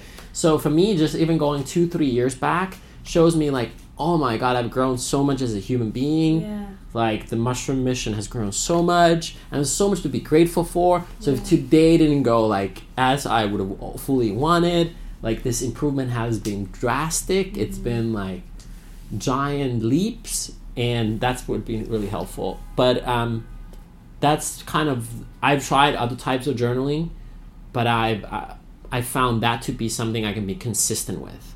Like I have my holiday journaling and like all that, like, but it's hard for me to sit down, and I know I should, and probably I'm trying, but like I've just found it consistently hard to journal in a busy life on a regular basis in another way. Yeah. But I found this to be like I have no excuse to sit down for. Sometimes it takes me 25 minutes to come up with 3 things. Those are the bad days. Right. When one of your grateful things is you catch the subway on time. Yeah. But then other days it takes me literally like 15 seconds. Yeah. You're like, I know exactly 3 things I'm grateful for. And then I just spend another few minutes reading previous years. And that's really cool that you can. So what is this special journal? Do they sell them everywhere? So the book I got is like, it was from Finland. It's 5 years at a time. Very cool. But I started with a normal, before I found this book, I just started with a normal big notebook, and I just put the day, and I just, because it's big enough page, is you just leave enough space for like 5 years or 3 years or whatever. So that stinks kind of on the 5th year. You won't have you'll be starting fresh, and you won't. Correct. That's a little. If in that book, it's kind of a bummer that way. But you could, if you just you write small enough, and you have, you could probably get 10 years in one. But I feel like the second year, it's already like paying off so much dividends. Right. It's the first year is just normal journaling, but then it like really kicks in. I do something somewhat similar. So in the book, my book that I just gave you, it's 55 journaling exercises, essentially recipes. But one of them it's called like the gratitude tool to end all gratitude tools, because there's like a bunch of different processes, and one of the things that I do is sort of similar in the nostalgia way, where I wrote down the 3 things I was grateful for every evening. And then every Thanksgiving here, I had this little like ritual with myself where I would go through and read all of them for that year. Yeah. So same sort of thing. It's like you really see through the year, and I keep all of those. So when I was moving, I went back and read some of them, and it was like, it's kind of like seeing a child that you haven't seen in a long time. They spring up. We don't, if we see ourselves every day, so we don't see our growth like that. For sure. And I think actually a lot of people do it when the year is changing. It's like time of like, exactly. Yeah. Thinking of the past year, starting a new year. Right. But I feel like it's probably a little healthier to do it more often than just once a year. Yeah. Like a few times a year, just getting back to and looking, taking a step back and saying like, I'm actually doing pretty well. I think that's really important too, because I'm like you, I'm very disciplined, so I also am hard on myself, and I think there's some days where I have to, before I go to bed, kind of train myself to think of what went well that day rather than what didn't go well that day. So I do the same thing as you, writing down gratitudes, but I also write down 3 things that went well that day and 3 things I'm excited about the next day, so I can actually get out of bed on days where it's hard to do that.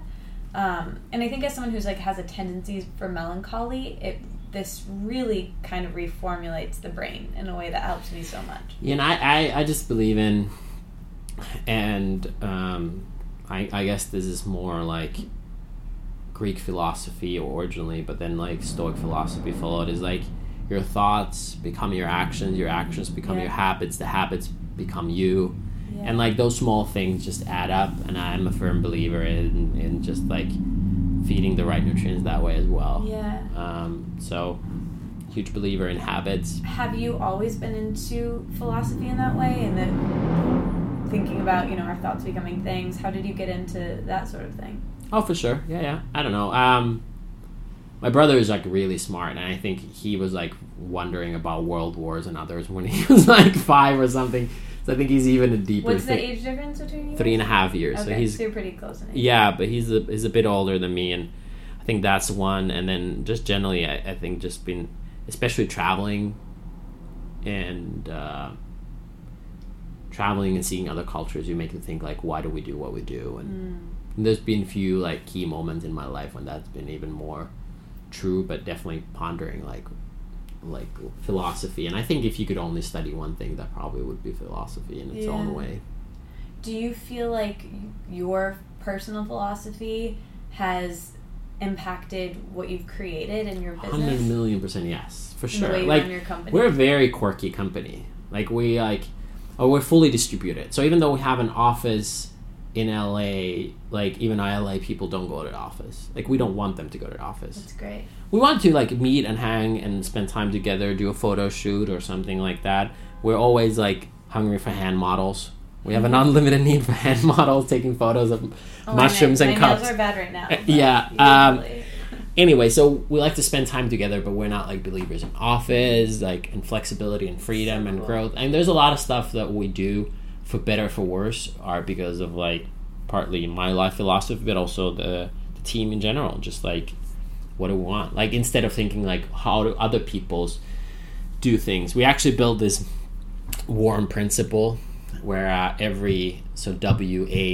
WARM all represent a different part of our life philosophy, and the W is we're us, not them. So if somebody does something, that should never be a sole argument for us to do it. Love that. Okay, so then we have to ask, is there another reason why we would do that? Like, should we do that because it actually makes sense, or are we just doing it because everybody else is doing it? Right. I think everyone in life should ask themselves. Yeah, probably. But that's definitely how I think impacts the company. But at the same time, I've noticed like as we're now 16 full time, I think. Wow. Plus, and then we have like 100 brokers and contractors and all these. But like the more we grow, it becomes like everybody adds into that culture. Yeah. And then that really impacts who we are as well. Yeah. Okay. So now I'm going to ask you a million more things. Sure. You're going to have to come back on the podcast because I have copious notes of like a million things we could do. But we'll do a round 2. We have to, I have to ask you things to ask everyone. So sure. Okay, we'll do these as kind of quick fire. Okay, I'll warn you. They start off easier and they get harder. Okay. So I warm you up a little bit. Okay. Say the first thing that comes to your mind. So, favorite color? The blue or green, that is, of Mediterranean. Okay, very specific. Favorite day of the week? Monday, because everybody hates Mondays. I don't, there's nothing wrong with any weekday, so I just want to support Mondays. Love it. Hour of the day? 2 p.m. when I take my nap. You're a napper. Yeah, after being fasting, I work out, then I eat a big lunch, and then I take a nap on my nail mat. Oh, I love that.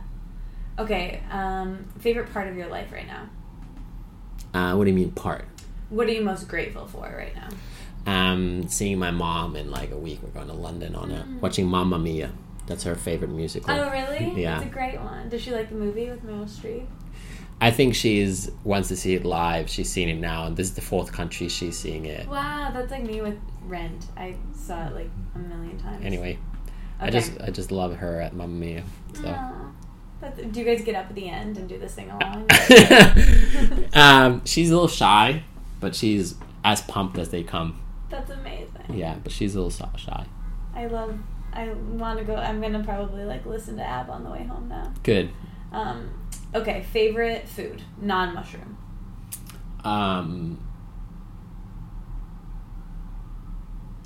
Mango. Best thing you've eaten in the last week. Best thing I've eaten in the last week. Now it could be back to the gratitude journal and look at what I ate. What did I eat that was like really delicious? I got to New York. You probably think of it like right when I leave. Yeah. This is exactly why that journaling helps, because you forget all the amazing stuff that happens. Yeah. I kind of use social media in that way, where like, especially with my Insta story, it's kind of like a gratitude journal for my day, where I'll watch my own story at the end of the day and be like, I forgot that really great thing happened, or that was a really beautiful moment, or okay, well, while you're pondering, I had really good avocado and poached eggs. Oh, yum. Where? It's so simple. It's actually New York, and I was running and I was like, I needed the place, so it was actually downstairs Irving Place. Amazing. It's the most simple meal, but it was delicious. Yes. Okay, if this is so hard for you, I know it's gonna be hard, but favorite mushroom, if you had to choose one. Goes in phases, but at the end of the day, I feel like I need reishi, just like relaxing. I think that's probably it, but goes in phases. What's one thing you wish more people knew about wellness? There's so many things that I think people know. I think people already know everything they need to know. It's just like they forget it, or it's too simple.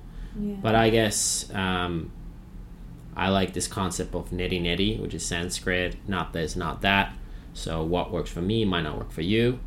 And then what works for you when you're 20 might not work for you when you're 30. Yeah. But also what might work for you when it's winter and it's freezing outside might not work for you when it's summer. Yeah. So just understanding seasonality, by individuality, and just like listening to your body over like... Essentially what I'm saying also is that no one single diet will work for everyone all the time. Yeah. So nitty-nitty. That was a big thing for me. And when I started this, when we met 3 years ago or 4 years ago when I started the podcast, it was essentially me learning that lesson for myself. I would interview people and I would ask, I'd be like, okay, I would look at something like Philippa or you and I'd be like, well, they're really happy and they're really great. I'll just eat what they eat or do exactly what they eat or do what they do. And what I learned is that there are so many different approaches to life and spirituality and wellness and relationships, and it's kind of like a buffet. Take a little bit of each and figure out what works for you diet wise and lifestyle wise, and that becomes your version of your best life. Correct. And I think that's the danger, I think, in this culture of the rise of the health movement and social media at the same time, is people just assume if it works for them, it will work for me, but we don't all live in the same place. And anyway, you just said that really well. Okay, which this kind of brings me to the next question I ask everyone, which I think will be interesting to get your perspective. So we talk about body image a lot in this podcast, and usually I'm speaking with women, but I would love your male perspective, because I think it's something as humans we all deal with, and being a public person and a person within wellness. How do you handle body image and not letting it mentally negatively affect you? I usually ask this in a way of, if you're having a moment with your body or the way you're looking physically in the world, how do you shift out of that so that bad body image moment doesn't become a bad body image day or week? What are some mental shifts you do? Well, I think there's like few things that are vital in order to be at peace with yourself with body image. Like, one is that I think you need to get comfortable in things you can change. And that and I think how you achieve that in all ways, for me, it was travel, just seeing so many different types of bodies. And when you're in Scandinavia and everybody's blonde, blue-eyed and tall, but once you get around the world and you just see different types of body types, and especially if you see different body types naked or half naked, then it's like really like start to get comfortable. This is the cards I was dealt with in good and bad, and these are this is who I am. But at the same time, the other part is that your body's like constantly changing and evolving. And I think that's why just having taking responsibility of your body as well. Like, obviously there's part that you can change, like, oh, this is how I am, without something really gnarly, synthetic surgery, whatever. But then it's also having responsibilities, like I am what I think, but I'm also what I eat and how I must move, and having responsibility with that and just observing that. I think those are the two kind of high level things. But on a more concrete level, I just like taking it like projects. Like I just love projects. Like it's easier to commit to a project than sometimes like, oh, I am fat or I'm thin or I'm like, I need to get fitter, I need to get more muscle, I need to get leaner or whatever your thing is I just want to like, okay, 7 days I'm gonna try this. And that usually like helps me, because I then the body image is also more temporary because you're working towards whatever you're working towards. Yeah, I especially love what you said about travel, because that's something I talk about that really helped me when I was in eating disorder treatment. They told me about this thing called exposure therapy, which is the only proven way to improve body image is to look at bodies your size or bigger. Yep. And you don't even have to like them. You don't even have to like what you see, but just simply because of the media and because of the world that we live in, especially with social media, we see people who are this idealized version of the standard of beauty that happens to be in our culture today, which includes thinness, where 100 years ago it didn't, in other cultures it didn't, but that's what we see all day long. So actually looking at different things, and you said that in a way of travel, which I haven't thought of it before, is really interesting, instead of just images of it.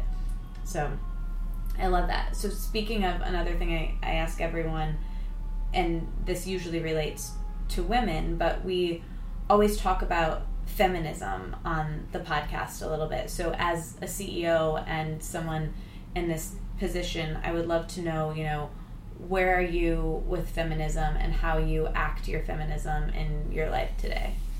So I think that's actually a good kind of a full circle on, like, you asked me what are the differences between Scandinavia, Finland, and the US. Like, we've had most of my life, we had like a US president, or in Finland a female president or a female prime minister, and like even in the wartime, the most celebrated people were the women who take care of us, like when we had war or whatever. And I feel like there's a pretty big difference how women's roles are different in Finland versus how they are in the US or some other cultures.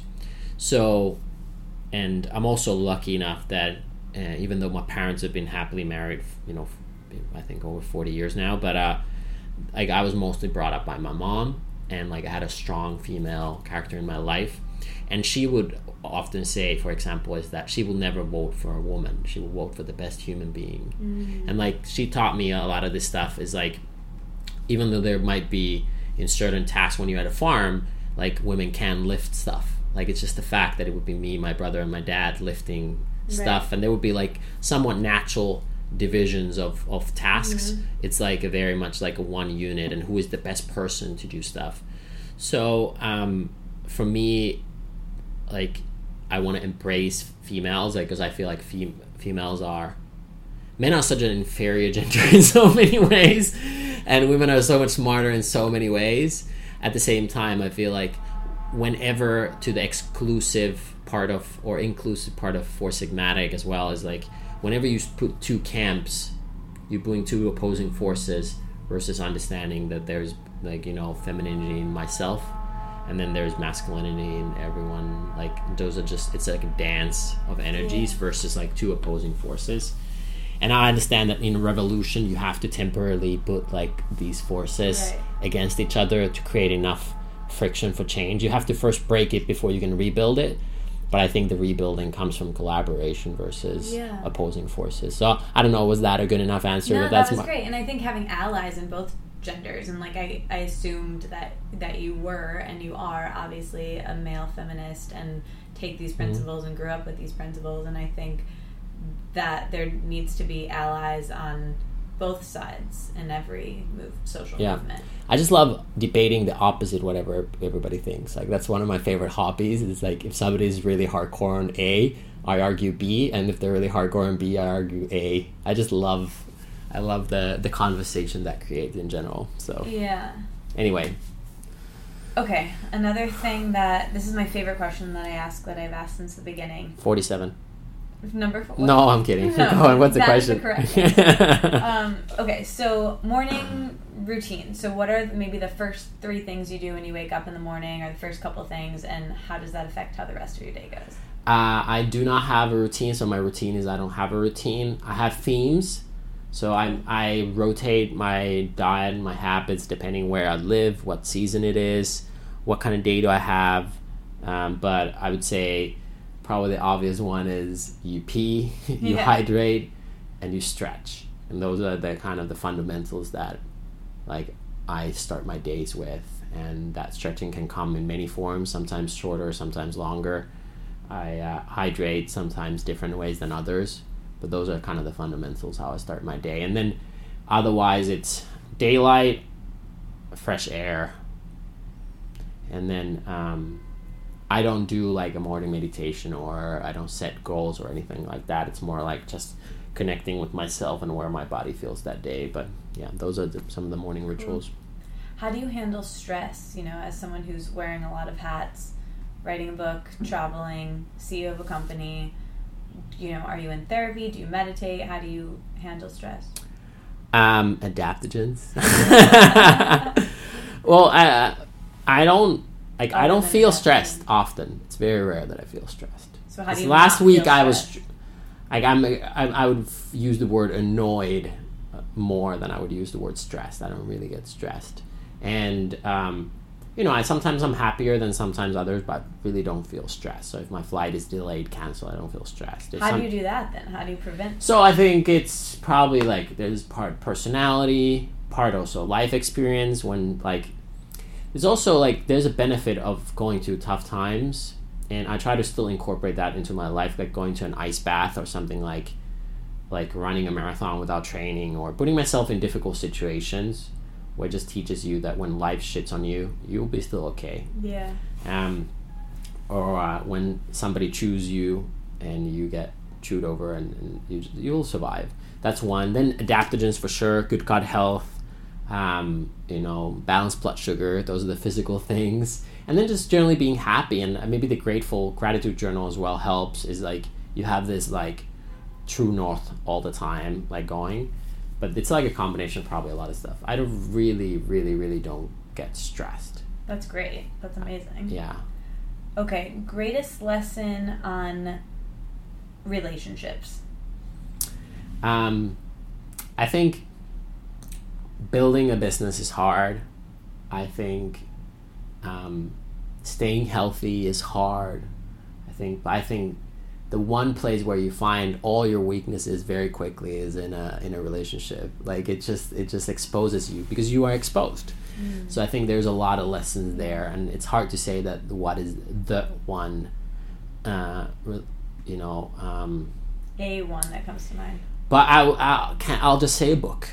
So Okay. I'd say Anthony DeMello, who is, an author from India who's dead now, wrote a book on awareness, and this is this concept of awareness, and I'm not even trying to explain it here in a rapid fire question, but just like I guess it's non-attachment awareness of yourself, of relationships, what is love, or maybe what love is not, and that's probably my number one. So if you're curious, just Google Anthony DeMello and awareness, and that's kind of my one lesson in relationships, and that goes for friendships as well, so not just romantic relationships. It's interesting. Relationships are just these mirrors that show us all these parts of ourselves. Exactly, and I guess that's what that book is a lot about as well, is like what is reality and what's perception, and most things are just our own views of it. Has nothing to do with the other person or the reality.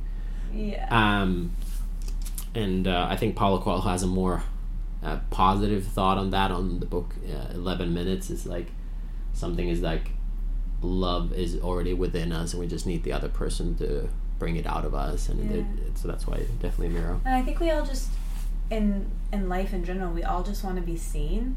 We all want to be heard and seen. I think that's why we even do relationships. We wouldn't if we didn't want that mirror to see ourselves and be seen by someone else. So yeah. Anyway, okay, greatest lesson on family. I think this is recent one, I'm not sure if it's the greatest, but recent is just like your parents will get old, and just seeing them old is kind of like, in a way, can be a little sad and scary. Yeah. But like it's happening, and also mirrors.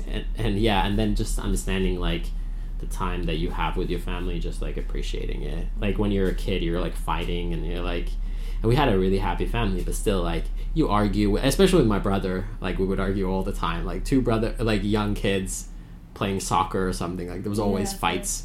Yeah. And as you grow older, you kind of also learn to appreciate what you have and the time together. So now every time we meet as a family, we're like having the best time ever. And I think that's huge. But also comes from I think what helps is the understanding that this is not forever. You know, I think like death is actually like in a way a really happy thing. Yeah. So well, this is good for my next question. Greatest lesson on spirituality, death, what happens when we die? What do you think happens when we die? My philosophic answer is none of it really matters. Like it's a deeper thought. Yeah. But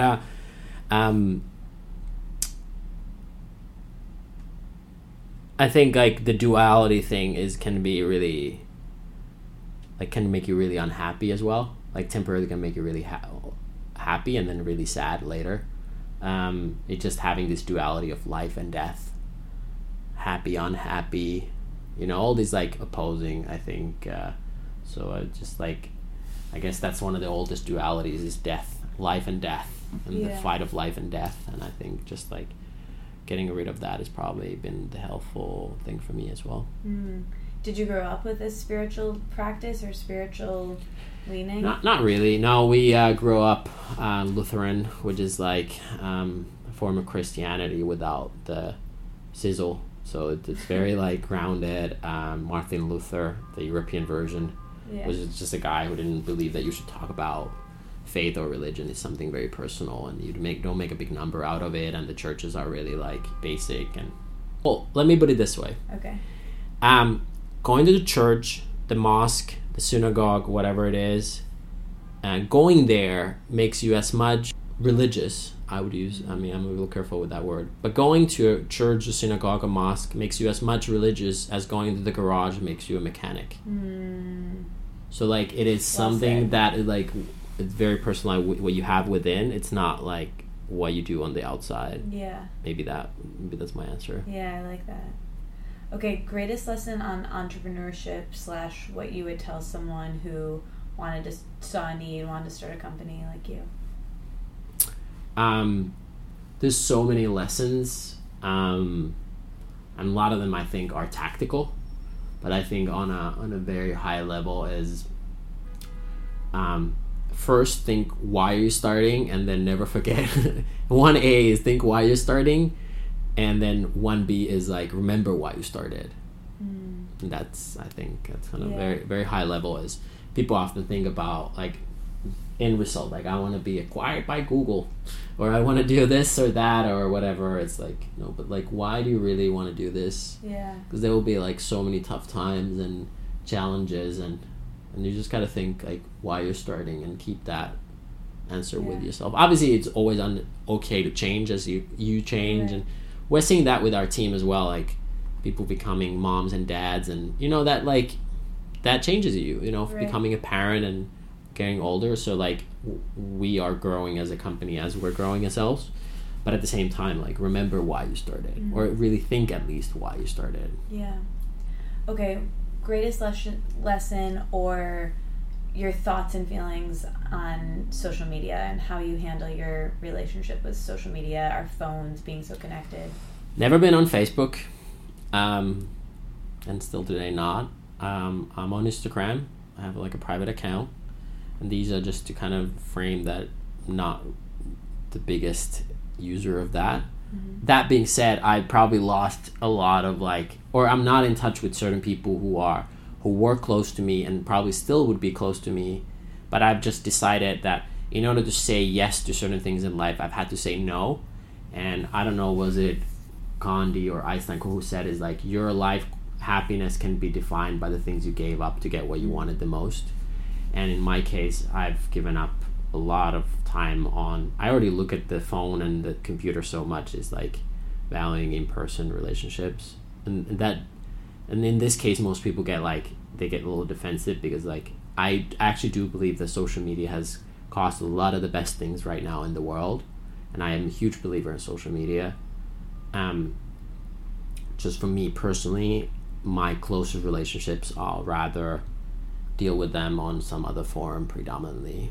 That being said, I do enjoy connecting through social media through our company when there's a theme, and I enjoyed that a lot. So there's one other tarot note that I wanted to hit that we didn't hit earlier that speaks to social media and just like being so connected and kind of addicted to our phones. Is you were saying that, you know, we have more stressors now, we have more stimulation now, so that's kind of why adaptogens and these things like herbs and mushrooms are so important to where we are now. I'm giving you somebody a business idea now. Somebody there is like hungry to work in health and wellness and start their own company. Here's a company I would be a customer for. Exclusive. Eye health. The amount of time we spend staring at these screens, computers, phones, is like, I think we'll have so many degenerative eye health issues as a society as we go forward. Do mushrooms help with eyes? Some of them do, but I mean, I would say is you would have to look into the world of berries and some like freshwater seaweeds and algae. But if somebody wants to create a all natural, plant-based, organic. Maybe Four Sigmatic could acquire them. Or I'll happy to help, but I would be a customer for that. And I mean, I have my own routine, and I use various things for eye health in general already, but I have to like combine 5 things to get that. So if I could get it in one easy form, I would be a customer. So, that's staring at the screen of death is a big part of my life, and I just for health and we just have no idea the effects that these will have on us long term because they're too new. No, but I can already tell in short term is that it's not good for my eyes to look at it consistently for a long time. So I try to obviously keep breaks and whatnot, but just eye health. Well, I never asked you, how did the name Four Sigmatic come? It's like the geekiest story ever. It's not cool at all. Which is probably who we are. Those are the best stories. Yeah, probably who we are as human beings as well. Is like somewhat geeky, not cool, but very unique. It just means that it's math. It's all math, and then just means that we focus on the 50 most researched foods in the world. Cool. Love that. Okay, so this is really, second to last question, really just a way for you to recommend things that you want to recommend. Sure. So pretend you're trapped on a deserted island. Yeah. And you can bring with you one movie, one book, one TV show, one music or podcast, something to listen to, and one food. What would you bring? One TV show is the original Fusions of Ali G show with Borat. Oh, okay. Probably that would be like my thing. All right. The British version, the original. Okay. And then one movie. It's tough. I feel like, what would I want to watch if I would be in a deserted island? I feel like Monty Python, Life of Brian. No, Seek of the Holy Grail. Okay. And one food has to be something fatty. I can't have too much coconut, so I would say avocado probably. Maybe there's coconuts on the island. Yeah. Avocado is such a boring answer. Why did I say such a boring answer? I feel like I gotta come with something. Okay, maybe for food, say like last meal. Like, what would you have as last meal? Like that would probably be something I had an emotional connection with. Mm-hmm. Like mom's salmon soup, something like that. Salmon soup, that sounds good. Is that a Nordic thing? Oh, it's very Nordic. Sounds good. Such a thing. And then, what was the one music? What was it? Yeah, music, podcast that you want to recommend that you like, that you want people to know about. This is such a guy left brain answer, but I would choose some survival podcast or something. Daniel Vitalis or something. No, something else than that one, but like some like survival thing show. Not Daniel's, but somebody else, like just pure survival stuff. I think, does Arthur Haynes has one? He might be one. Arthur Haynes. He's actually friends with Daniel. And then Then song. I don't know. This is the worst answer because it's not even my favorite song. But it's just the first thing that came. We built this city. Okay. I don't know why that came to my head. We built this city. Rock and roll. Yeah. Anyway, that's the first answer that came to mind. And book. Book. I'll just go with the one I mentioned before was Anthony de Mello, Awareness. Do you want to recommend any other book other than your book? Maybe your book. Everyone check out Tara's book and Let It Out. Let It Out. I would say Paul Arden, Whatever You Think the Opposite. Cool. If you're interested in creativity. Yeah. Especially creativity and unique thoughts, and I think Paul Arden used to be like the first art director of Saatchi and Saatchi back in the day. And cool. Very unique thinker. Very cool. Okay. So first of all, thank you so much for doing this podcast. This has been great. Thanks for having me. Love to talk to you. So the name of the show is Let It Out, as you know. So when I offer that to you to let it out, anything else you wish I would have asked you, anything else you really want to talk about that you wish that everyone knew about you? Did I really wring you dry for all of your wisdom? Anything you don't get to talk about that you want to talk about? This is the time. Let it out. Wool socks. Wool socks. One of the most underrated things in the planet Earth is I need some good wool socks. It's always I have always a couple pairs that I travel with, but wool socks. That's huge, a really good one. Huge. I think one of the most value-added things I can offer to listeners is if you don't have wool socks and you want to have those loose ones, you don't want to have too tight. Okay. They start to squeeze your leg. You want to have a little. You mean like at the ankle? Yeah, right? not good. Okay. They have to be loose and and good wool. Really invest in good wool. Where do you buy these? Is this another business idea? No, maybe, but you want to have good wool. Merino is really good, but it's itchy at first. It takes a while to kind of like get into, but like once you have good wool, you can use it when it's super warm outside, but also when it's super cold. Like good wool is like year-round thing. I need that because my feet are I'm constantly freezing. My feet are constantly freezing, and I'm gonna need to invest in some good wool socks. Yeah, for that's my last thing. Let it out. Wool socks. This is amazing. Thank you so much. Everyone needs to check out Four Sigmatic and get Tara's wool socks. Book. Get wool socks. Actually, if you not sponsored by wool socks, but open to it. But yes, send us your favorite wool socks. Okay, that would be great. I would just get a collection of favorite wool socks. Amazing. And like favorite colors, styles, brands, and where to get them. I'm learning to knit this winter. My friend is teaching me, and maybe I'll make some wool socks. You should. Okay, one more thing. We always pick an emoji for the episode for people, and it was going to obviously be the mushroom, but I'm thinking maybe we make it the sock. Is there a sock emoji? We'll have to look into it. Do you have a favorite emoji other than the mushroom? Goes in phases. I think actually, if you want to get to know your friend or a new person, just share your most actively used emojis. It tells you so much about a human being, and then you say like, why did you use that? We should show each other after this. Yeah, okay, let's do that. Okay, cool. All right. Yay. Thank you so much. Give me a hug. This was great. Thank you. All right, there you have it. That was my episode with Tara. Before we get to the emoji for this episode, I want to one more time remind you of our sponsors.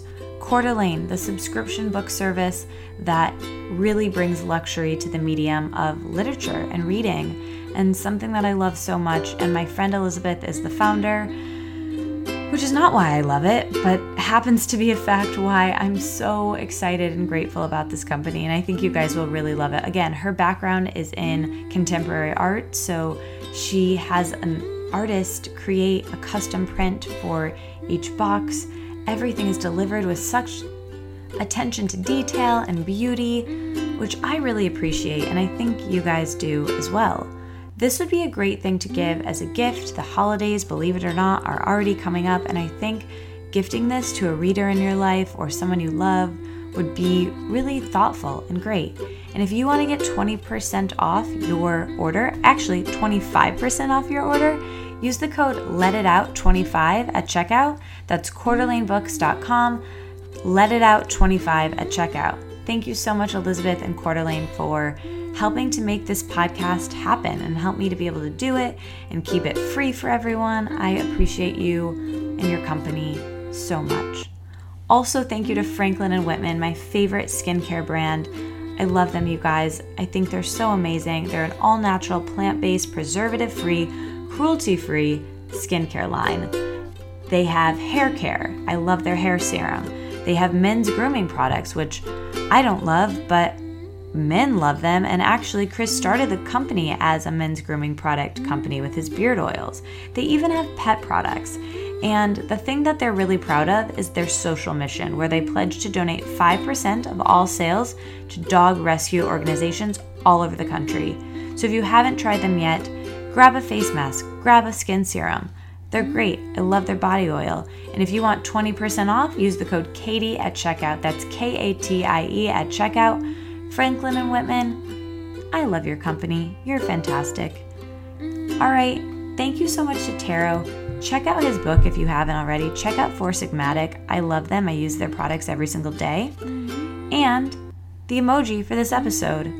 Here's the thing, you guys. We talked about it perhaps being a sock.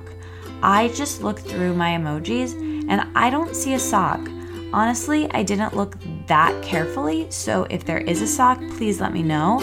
However, if not, let's just stick with the mushroom for this episode.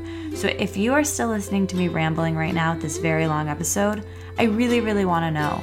Tweet at me, Instagram comment at me, at Taro as well, at Four Sigmatic, follow them, and please show me the mushroom. I love you guys so much. I'm going to go now, but I will talk to you next week. Share this episode with a friend, share it with a family member. Please leave a review on iTunes. That really supports the podcast and helps me out a ton. You can actually do it right on your telephone. You don't need to go to the computer. iTunes has made it easier in recent years. So leave a review on iTunes. Ask your friend to leave a review if they listen as well. And email me, you guys, if you want to say hi. Or tweet at me, whatever you want to do. Love you. Bye.